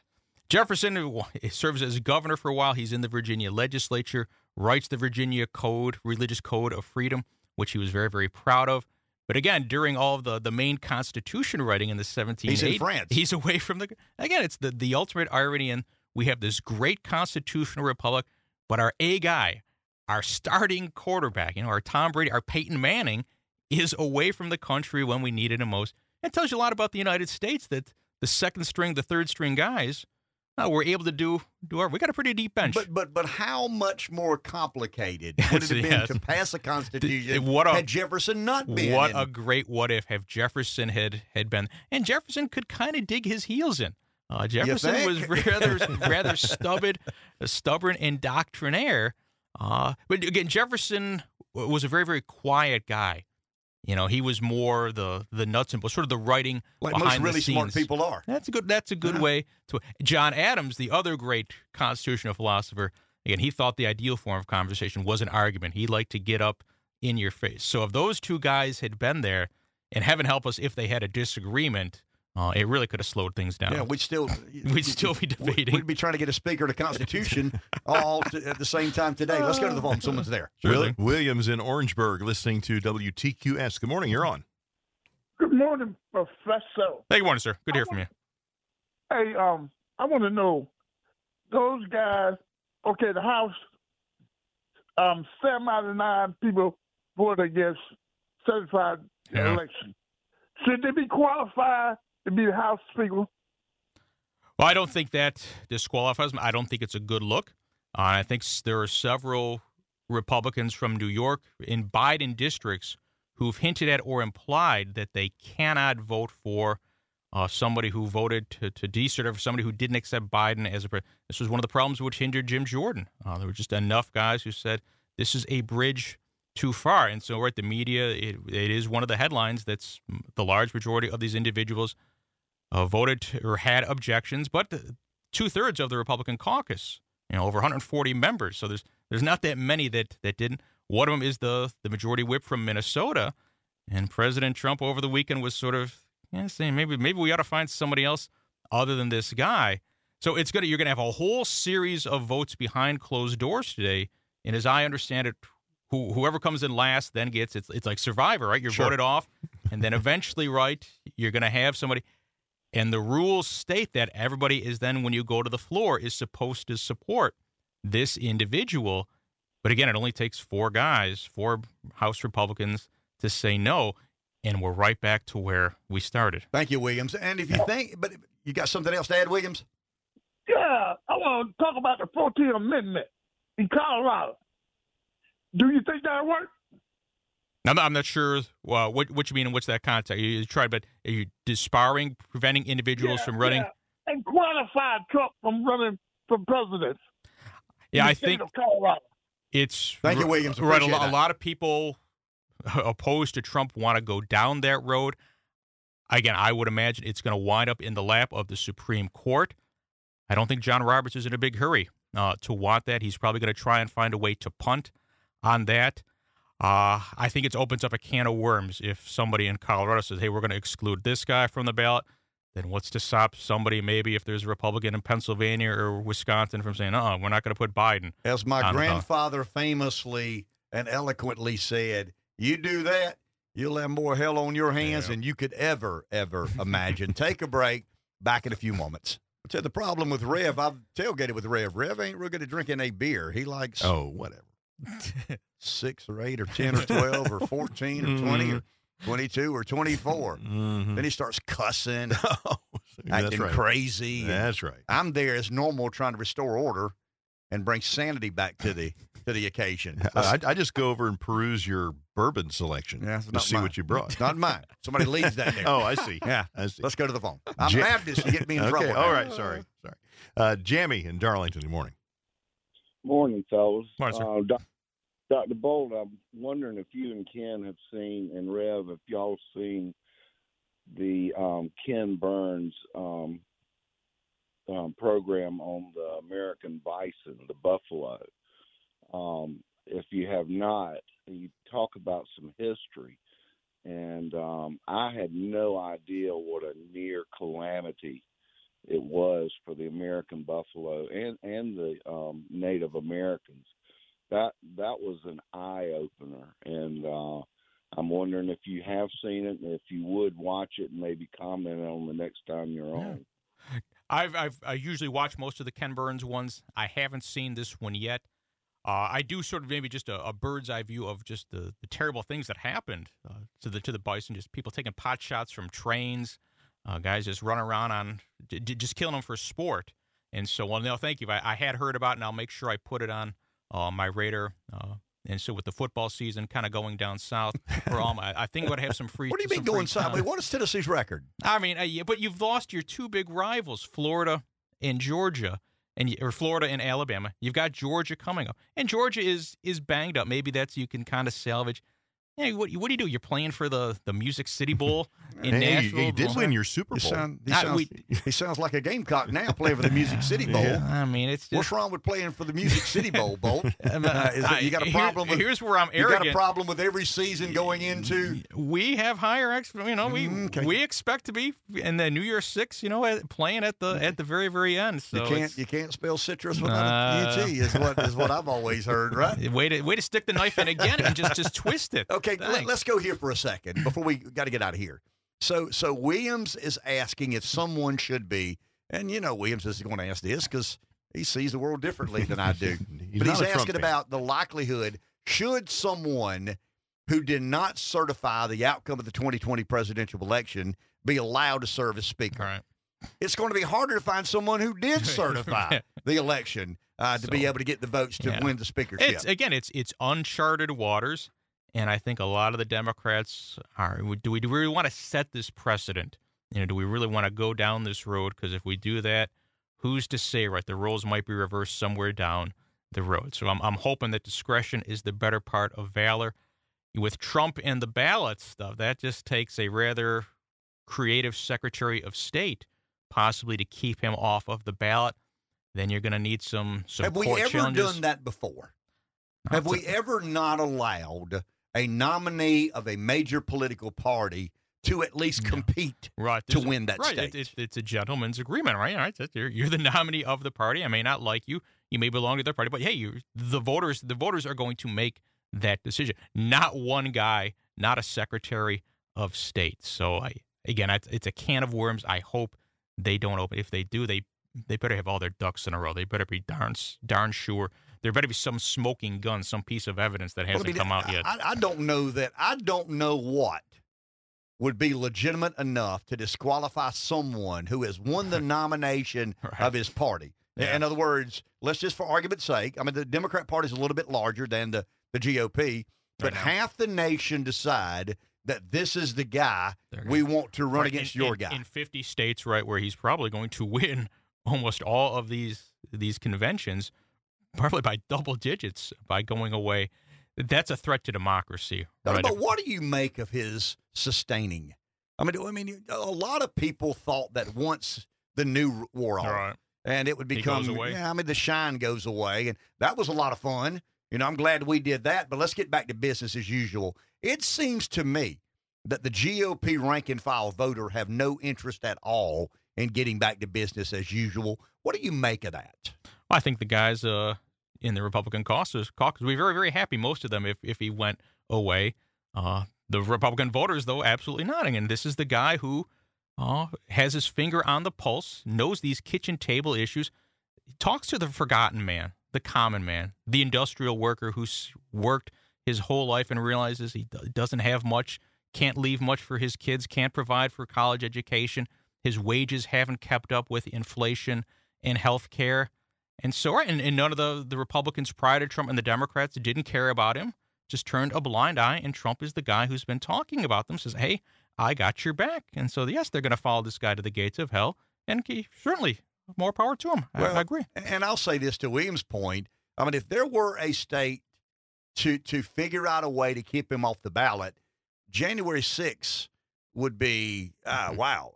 That would have been baby, you know what, as Jackie Gleason and Sheriff Buford Justice said. I can't imagine what energy and vitriol that would generate within the GOP base. If they did it, think of the write-in candidate. The poor who got a count even millions of write-in votes. That'd probably be better for him politically. So no, we're going to keep you off the ballot in these states. And so the people would come out probably in droves. Maybe a lot of people who weren't Trump voters say, hey, no, this is bad.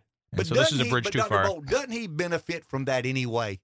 No, doesn't it appear that the persecution of Trump makes Trump the more indictments, candidate? The better. It seems to be right. The Democrats think that this is gonna be the nail in the coffin. But no, man, his poll numbers keep going up. They can't kill the guy no matter what they do. We've said it before. He's like the guy in a scary movie. It's Halloween time. You put the stake through the heart and he comes back for a sequel. So. Well, it's almost like the people trying to destroy his campaign and candidacy are the ones that keep him alive. They keep him alive. They just they need a different tact, right? Just let him go at this stage. But he ain't going anywhere. Yeah. And I would ask Williams the same question about a Democrat potentially being a speaker. Anyone who voted not to certify in 2016, would that same thing apply? Yeah, because there was a good bit of Democrats who didn't vote to certify in 2016, but turnaround is not fair play in the world of it's Trump. In the world of politics. Hypocrisy. Trump is the exception to the rule. Thank you, Dr. Bolt. Hey, have a good week, guys. Well, Thank you very much. And Tennessee plays Georgia this week? No, I've got several more weeks to prepare for that beatdown. So, But they still got Georgia on the schedule. but it's in Knoxville. Okay. And so the Bills are on Thursday night, so yeah, who knows? Good Might deal, be a rough good Friday. deal. Take a break. Back Thanks, in a few moments. 843-661-0937, our number. I'm going to ask Josh to get us in queue in just a couple of minutes. I want you to hear something from Ron DeSantis. Before we do that, somebody called during the break. Let's go to the phone. David in the PD, good morning. Hey, good morning, man. Billy Joel, who was the Uptown Girl? If you guys remember that back in the day, Chrissy Brinkley. How about that? Glory days, Ken. Ken, you would have to bring up Reagan. Good topic, man. That is such a good topic because if you go back to that day, you guys are old enough. You remember Iran hostages and Soviets were in Afghanistan. You watch that Charlie Wilson's war. And look at the map of Europe back when Reagan came in. You had a West Germany, East Germany, Ukraine, and Russia were all part of the USSR. So when you start talking about what Reagan spent, we might have got a pretty decent return on investment off of that. We got some freedom there within the Berlin Wall came down. That was in Bush's administration. But here's some good questions for you from back in the day. What was the price of a home? Let's go back to like 1985. What was the price of tuition? That one will get you. What was your mortgage rates? Much higher than today. What were insurance rates? I mean, how many credit card companies did you have out there? What was China's GDP back in the day? So you can see where things have changed around. And I always think, here's another one for you. How many attorneys were there back in 1985? Compare that to today. And what was the salary of a senator? There's all kind of things we can get into on that. But what it does, it shows you where the money is going to here today in 2023. So y'all have a good day. Thank you, David. I mean, when you look at this historically, I mean, I think the major events are fair game. I mean, there's no doubt about it. I mean, the market crashing in 1929. What should the government done or not done? Bernanke considered himself to have learned a lot from the what he read and studied at an economist and a Fed, Treasury, Fed chair. But we can debate that. I mean, was the Smoot-Hawley tariff act, was that good? Was that bad? Tax increases, tax cuts, was that good or bad? The New Deal, was it necessary or not? I mean, these are very important debates. In 1942, defense spending tripled, nearly quadrupled. But in 1945, the war ended, and America was left standing. I mean, I think there are very historically contextual debates to be had about whether we should have yinged or yanged. But the two dates that when I look back at our debt, and Charles is right, deficit and debt are two different things. We're running a $1.75 trillion deficit that will add to our federal debt. I mean, that's the best way I can explain it. And the debt tab has been running for a long time, and it really increased from 42 to 45. We know why, because we funded a war. We paid a lot of that back. I mean, in all honesty, we paid a lot of that back. And then you've got the New Deal, and you've got the war on poverty, and you got Reagan's tax cuts and his increased military spending. Those are the job of Washington. I mean, it is the job of Washington. If LBJ becomes president, didn't get elected, but if he becomes president, it's his job to set forth an agenda, right? I mean, that's what we elect presidents to do. What is your vision for America? Where do you wish to carry America? And at times, people like me and you are at odds with where the country is positioned to go. Obama scared me to death. I mean, it's the only guy that I can ever remember thinking to myself, like, wow, I mean, this guy really looks at the world and our nation's, responsibility and role in the world fundamentally different than I do. But I always thought he had socialist, communist tendencies. I mean, now I think, when I look back and I mean, I can be more critical of some of his other, but I just, he's not a centrist. There's no way he's a centrist. He's running in support of same-sex marriage. But Saul Alinsky was one of his mentors and one of the people he looked up to and tried to emulate in some weird way. I mean, but all of that is fair game. At times, I got to believe if you were a liberal American, somewhat of a pacifist, you probably went crazy when Reagan was the president. I mean, Americans have a lot of different positions and dispositions, and at times the guy in charge is trying to drive the country to a certain place that he sincerely believes or may not sincerely believe. It may be, distorted or more manipulated by some of the ancillary forces, lobbying and consulting and, favors he owes to donor class. I don't know what motivates somebody to drive or try to drive a nation in a particular direction or other. I think when Reagan reduced taxes and deregulated, I think he believed sincerely this is best for the nation. I think when Reagan asked Congress to invest more heavily in the military-industrial complex, I think he really believed that the Soviet Union were trying to supplant America as our, as the preeminent superpower. They didn't want two superpowers. They wanted one. There's fair debate to be had about that. I know where I stand. Somebody like Jeff would stand in a very different place. Williams would stand in a different place. And that's why we have these vigorous debates and intense dialogue about where the country goes or not. Do we fund in Israel? Do we get involved in Ukraine? I've never said that I'm sure my view of Ukraine is right. I've never said that I'm sure, as I'm sitting behind this microphone, that everything I say about Israel and our involvement or not is the right moves to make. I mean, I think everything is subjective. We're human beings. We're affected by things. We believe in certain things. We're influenced by certain things. But when I look back at our debt, and I look at 1973 and 2008, I don't know how you defend that. I mean, I don't know how in 73 Nixon ending the gold standard can be defended. I think Davis talking about what did things cost then? What do they cost now? In 2008, quantitative easing became the norm. And when you look at Nixon ending the gold standard and Obama and, Bush introducing quantitative easing, it led to you took a pay cut. Your dollar became worth less after Nixon ended the gold standard.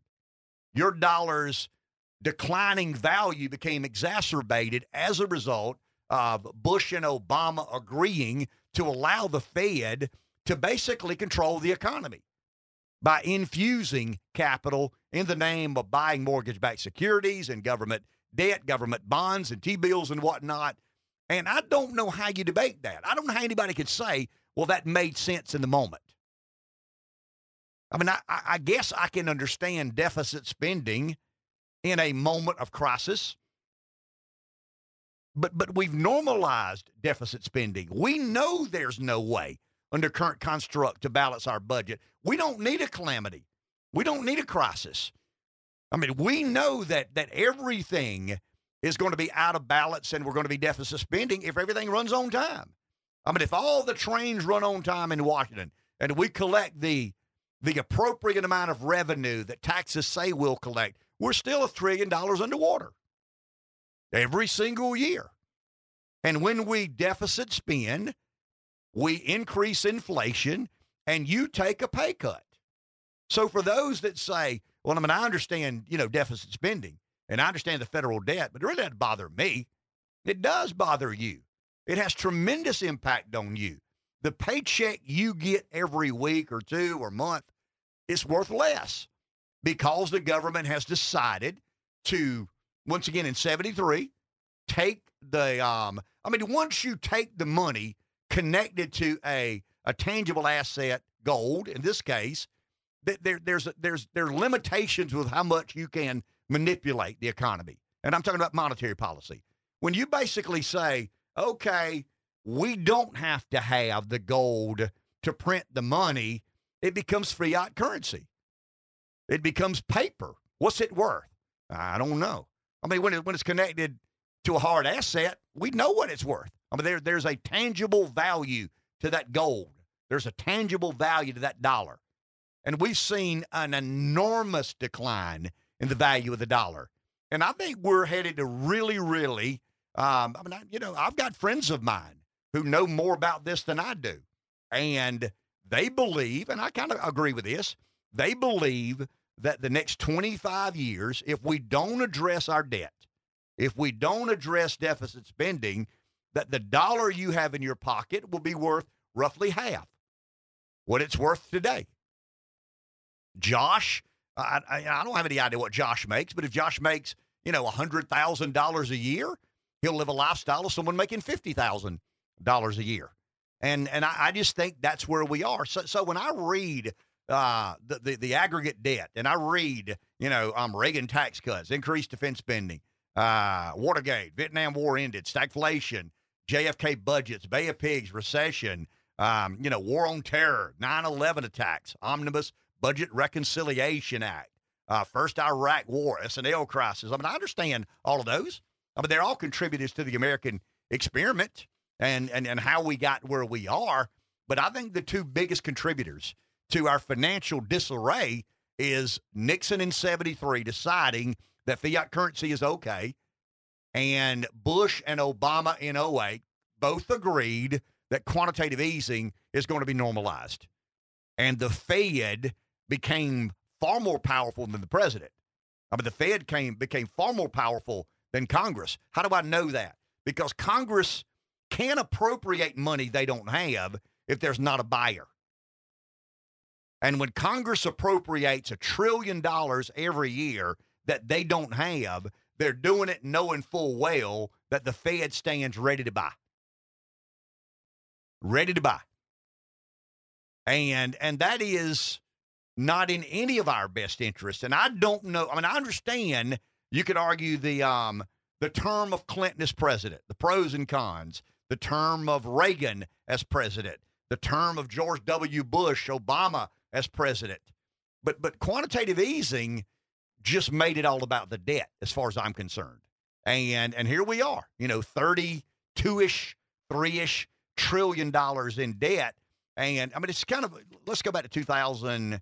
Okay, in 2008, when quantitative easing began, we were $10.82 trillion in debt. In the last 15 years, since the era or age of quantitative easing, we've gone from less than $11 trillion in debt to better than $32 trillion in debt. $1 trillion, not $22 trillion. And I'm talking about the increase from 08 to now. 1 trillion seconds is 32,000 years ago. Imagine what we've done. And I just don't know how you debate that. I don't know how any logical, reasonable person who's not a modern monetary theorist and said none of this matters anyway, I don't know how you just watch that happen without being so concerned about what lies ahead. Take a break. Back in a few. Say I get unfairly labeled a contrarian, cynical, soul who finds bad in everything. I disagree with that. I think I find some truthfulness in some of these arguments. I don't know how, and this is not a Republican or Democrat issue. I don't know how, Rev, and you see all these highlights I've got. I think there's an absolute fair debate to be what should we have done after the market crashed in 1929?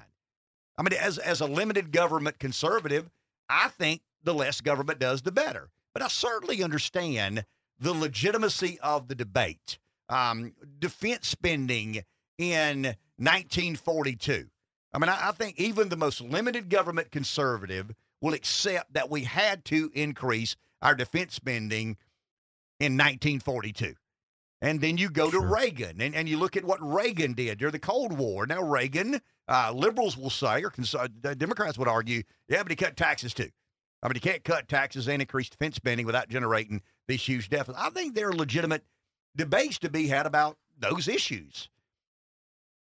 The ending of the gold standard and the allowance of fiat currency and then quantitative easing, to me, are less ideological and more just nonsense. It's nonsense to believe that there's not some secret math in the Republican caucus and secret math in the Democrat caucus. 2 + 2 = 4. And we're spending right now, we're at about $1.75 trillion as a deficit this year. I mean, that's staggering. And I hope the two parties can at least agree on that we can't continue spending north of $1 trillion every single year that we don't have, or we're going to leave Josh and his generation a lesser country than we found. And that's the point I'm trying to make. It's not trying to be a partisan. I mean, obviously, I have a worldview. I respect those who have different worldviews.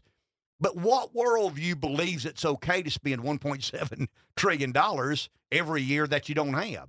Or in Trump's case, $1 trillion. In Bush's case, $800 billion. In Obama's case, $750–800 billion. And that's the point I'm trying to make. When we make the accusation of it's not really a duopoly, but rather a uniparty, the one thing the uniparty has agreed on is spending money that it doesn't have. And I think the allowing of that and the way the Fed has become so ingrained in our political decisions, because I'm telling you, you want to make Congress work? Let Jerome Powell say we're not buying any more debt. We're not buying any more debt. Whatever bonds and mortgage-backed securities that are bought will be bought on the free market. We're not going to be the purchaser of last resort. Congress has to budget. Congress has to meet in these appropriating committees and do the diligent work that the American people expect them to do, both Republican and Democrat. And you argue over defense spending. You argue over entitlements. You argue over infrastructure and education. That's when politics is at its best. And you can't have an omnibus and a continuing resolution and just say, put it on the tab. The Fed will bite. I mean, that's crazy for us to believe that we can continue down that road. We got a call? Let's go to our call, then we'll go to our guest. Bob in Florence. Hello, Bob. You're on. Hey, good morning, guys. In case this has already been covered, tell me to put the brakes on, but I'm old enough to remember, and I think it was maybe 1966, LBJ made a speech. It could have been the State of the Union speech. It might have been what they called his guns and butter speech. But he announced that in the coming tax year, there would be a 10% surcharge on everybody. And I'm thinking just a week ago, watching Biden come before us and say, we want this money for, people in Ukraine, and we want money for Israel. And irrespective of whether or not those are good things to spend money on, guy didn't have the guts to tell the American people, oh, yeah, and we're going to charge you 10% more. What do you think of that? Thank you, Bob. Appreciate that. I remember I've not read the transcript of the speech, but back to the war on poverty. Was LBJ sincere? I mean, I think he was very sincere in some of the civil rights legislation. Now, was he trying to gain favor? Of course he was. We spent a lot of money in a war on poverty, and a higher percentage of Americans are living in poverty. I mean, that's kind of oxymoronic, but it is what it is. I want to make sure we give our guest the due time he deserves because he works on behalf. So we agree. Now, I don't know if we do or not. I hope we agree that quantitative easing has been bad. It has allowed governments to spend money it doesn't have without being held responsible at some point in time. The one thing that I think is fair game is defense spending. That's a line item in our budget. It's a big line item. It's an important line item. And I'd love to see us vigorously debate how much money it requires to fund the American military. What role does quantitative easing have in keeping interest rates low? Are they related? That was the double whammy. Well, I mean, yes. In all honesty, that's probably the great mistake because when you macro stimulate the economy by stimulus, and by that I mean quantitative easing, when you increase the M2 money supply like the government did, or the Fed, it's not the Fed did it. The government can't print money. The Fed can.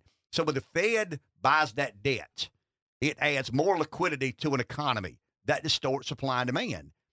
Plus, and that was exacerbated by keeping interest rates as cheap as they were. And now, but the housing market will be, I'm telling you, we're about to find out some hard lessons on economic realities. Borrowing money, newsflash, you ready, Pamplico? Borrowing money at 4% is half the price of borrowing money at 8%. And you're about to see a tremendous reset in some of these hard assets. Barry Wingard is here, and Barry's not here to argue about defense spending. I think he could shed some light on defense spending, but he's rather here to, I guess, brag or talk a little bit about some of the acclaim that our Veterans Park has gotten. We'll get to Veterans Day sooner than later, Barry, but I am unbelievably proud of what your group has done in support of the Veterans Park, and you're starting to get some recognition. Thank you. I appreciate being here today. I didn't do well in Econ 101, so we'll talk about something else. I do want to give kind of a recap just of the last year, Ken, of what's been happening at Florence, City of Florence Veterans Park. It's been a kind of a banner year, in my opinion, and I'm going back to last Marine Corps birthday, November 10th of 2022. We were given 2 seedlings from the World War II battlefield, World War I battlefield, Belleau Wood.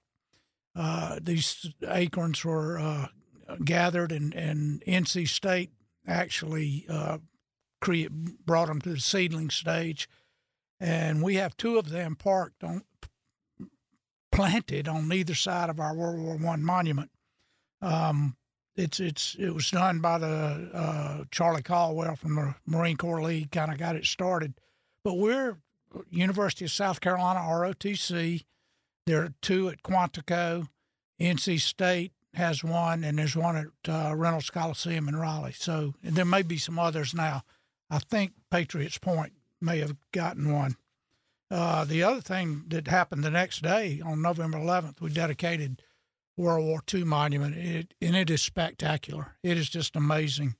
It was a joint venture with the Brown Memorial and Alex Palkovich. And speaking of that, Alex lives in Israel now, in Haifa. He's supposed to be here for this year's Veterans Day, so I hope he can get out. But another tie-in to him, he grew up in Ukraine, so he's kind of in both places at once now with friends and family. The other things are on a national scale. There's an organization, Blue Star Museums. Blue Star families are those that have people serving in the military, and they started a thing to highlight museums across the country. And if you Google Blue Star Museums and you go to South Carolina, you'll find museums in the state that they recommend and support. We are on there as a park, which was kind of unique, I think, at least in South Carolina, to be a park and be part of their national program. Also, Gold Star families, the Woody Williams Museum. Woody Williams was the last Medal of Honor recipient living from World War II, passed away last summer. Actually, he was supposed to be at our park on last Veterans Day, but he passed away. But they also include us on their national website. And this year, again, we did a 9/11 ceremony.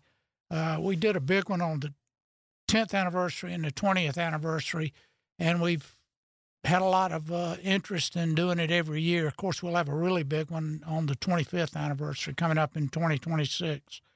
Along that line, there's a survivor tree, the National 9/11 people, and the background is they found a tree still alive right there at Ground Zero, like a month after 9/11, and they nurtured that tree and kept it alive. And now they have, again, produced seedlings from that tree. We have been awarded one, and we're going to plant it maybe on Arbor Day, or maybe just plant it and put a sign up or something. But the other recipients, I give 3 a year. The other recipients are places like Paris, France, New York City, of course, West Point. I think there's one in, they give them following a tragedy. in a community. I tried to get on their list after our police officers were killed and the others were wounded. And they kind of went into hibernation during COVID and didn't pursue this. So I sent the same letter with different dates on it and talked about it. And so I think that's what convinced them. So we're going to plant that tree at some point. The big thing, I guess, that happened is the Veterans Administration selects parks or Veterans Day ceremonies, really, more than the location, but just what do you do on Veterans Day? And, of course, there are thousands across the country. There are parades, ceremonies like we have, smaller ceremonies, bigger ceremonies, maybe, of course, in Arlington. Columbia has a huge parade. This year, they named 66 places throughout the United States, and 2 of them are in South Carolina, North Charleston and Florence. So we are tickled to death to be recognized them. Also, one other thing is that SCETV has contacted us about doing a program about our park, and that's kind of in the works. I suggested that they be here on Veterans Day so we'll have a big crowd that they can, videotape rather than just walking around looking at monuments. And that brings me to Veterans Day, which, of course, it's on a Saturday this year, November 11th. I don't know how that will affect attendance. It could increase because people can bring their children and grandchildren, or it may decrease because people are going to football games, going to see maybe there's less interest in South Carolina this year. I think we'll still be playing by then. I hope we are. But I wanted to just touch on that. Brigadier General David Jenkins, who is the Assistant Adjutant General of South Carolina National Guard, will be the speaker. He works in Lexington, Kentucky. He's a tech guy. So he's a traditional guardsman, meaning not full-time. So he will be here as our speaker, and we're going to have a military band this year. The 246 Army Band is going to perform. We've had live music. We've never had a live military band there, and I think people will really enjoy that. So please come out on November 11th. The band will start before 11 o'clock, playing some patriotic music, and then be part of the ceremony too. So come on out, and we look forward to seeing you. And we're going to get you back in one more time to remind people about you're here to brag on the park, and all that is very impressive. And you guys have really worked hard. And I would encourage people, if you got a few moments in your daily routine, go out behind the city center. And, it's quite impressive. There's a lot of work that has been done there in commemorating and honoring the different branches of service.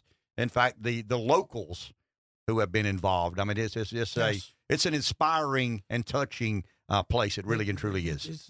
There's a lot of people that help us. Yeah, I get it. You're kind of including you. Well, I'm embarrassed how little I do help, to be honest with you. Anyway, thank you. Appreciate you. Good seeing Barry Wingard. We'll take a break. We'll be back in just a couple of minutes. Heavy on the former, light on the lieutenant governor. How about that?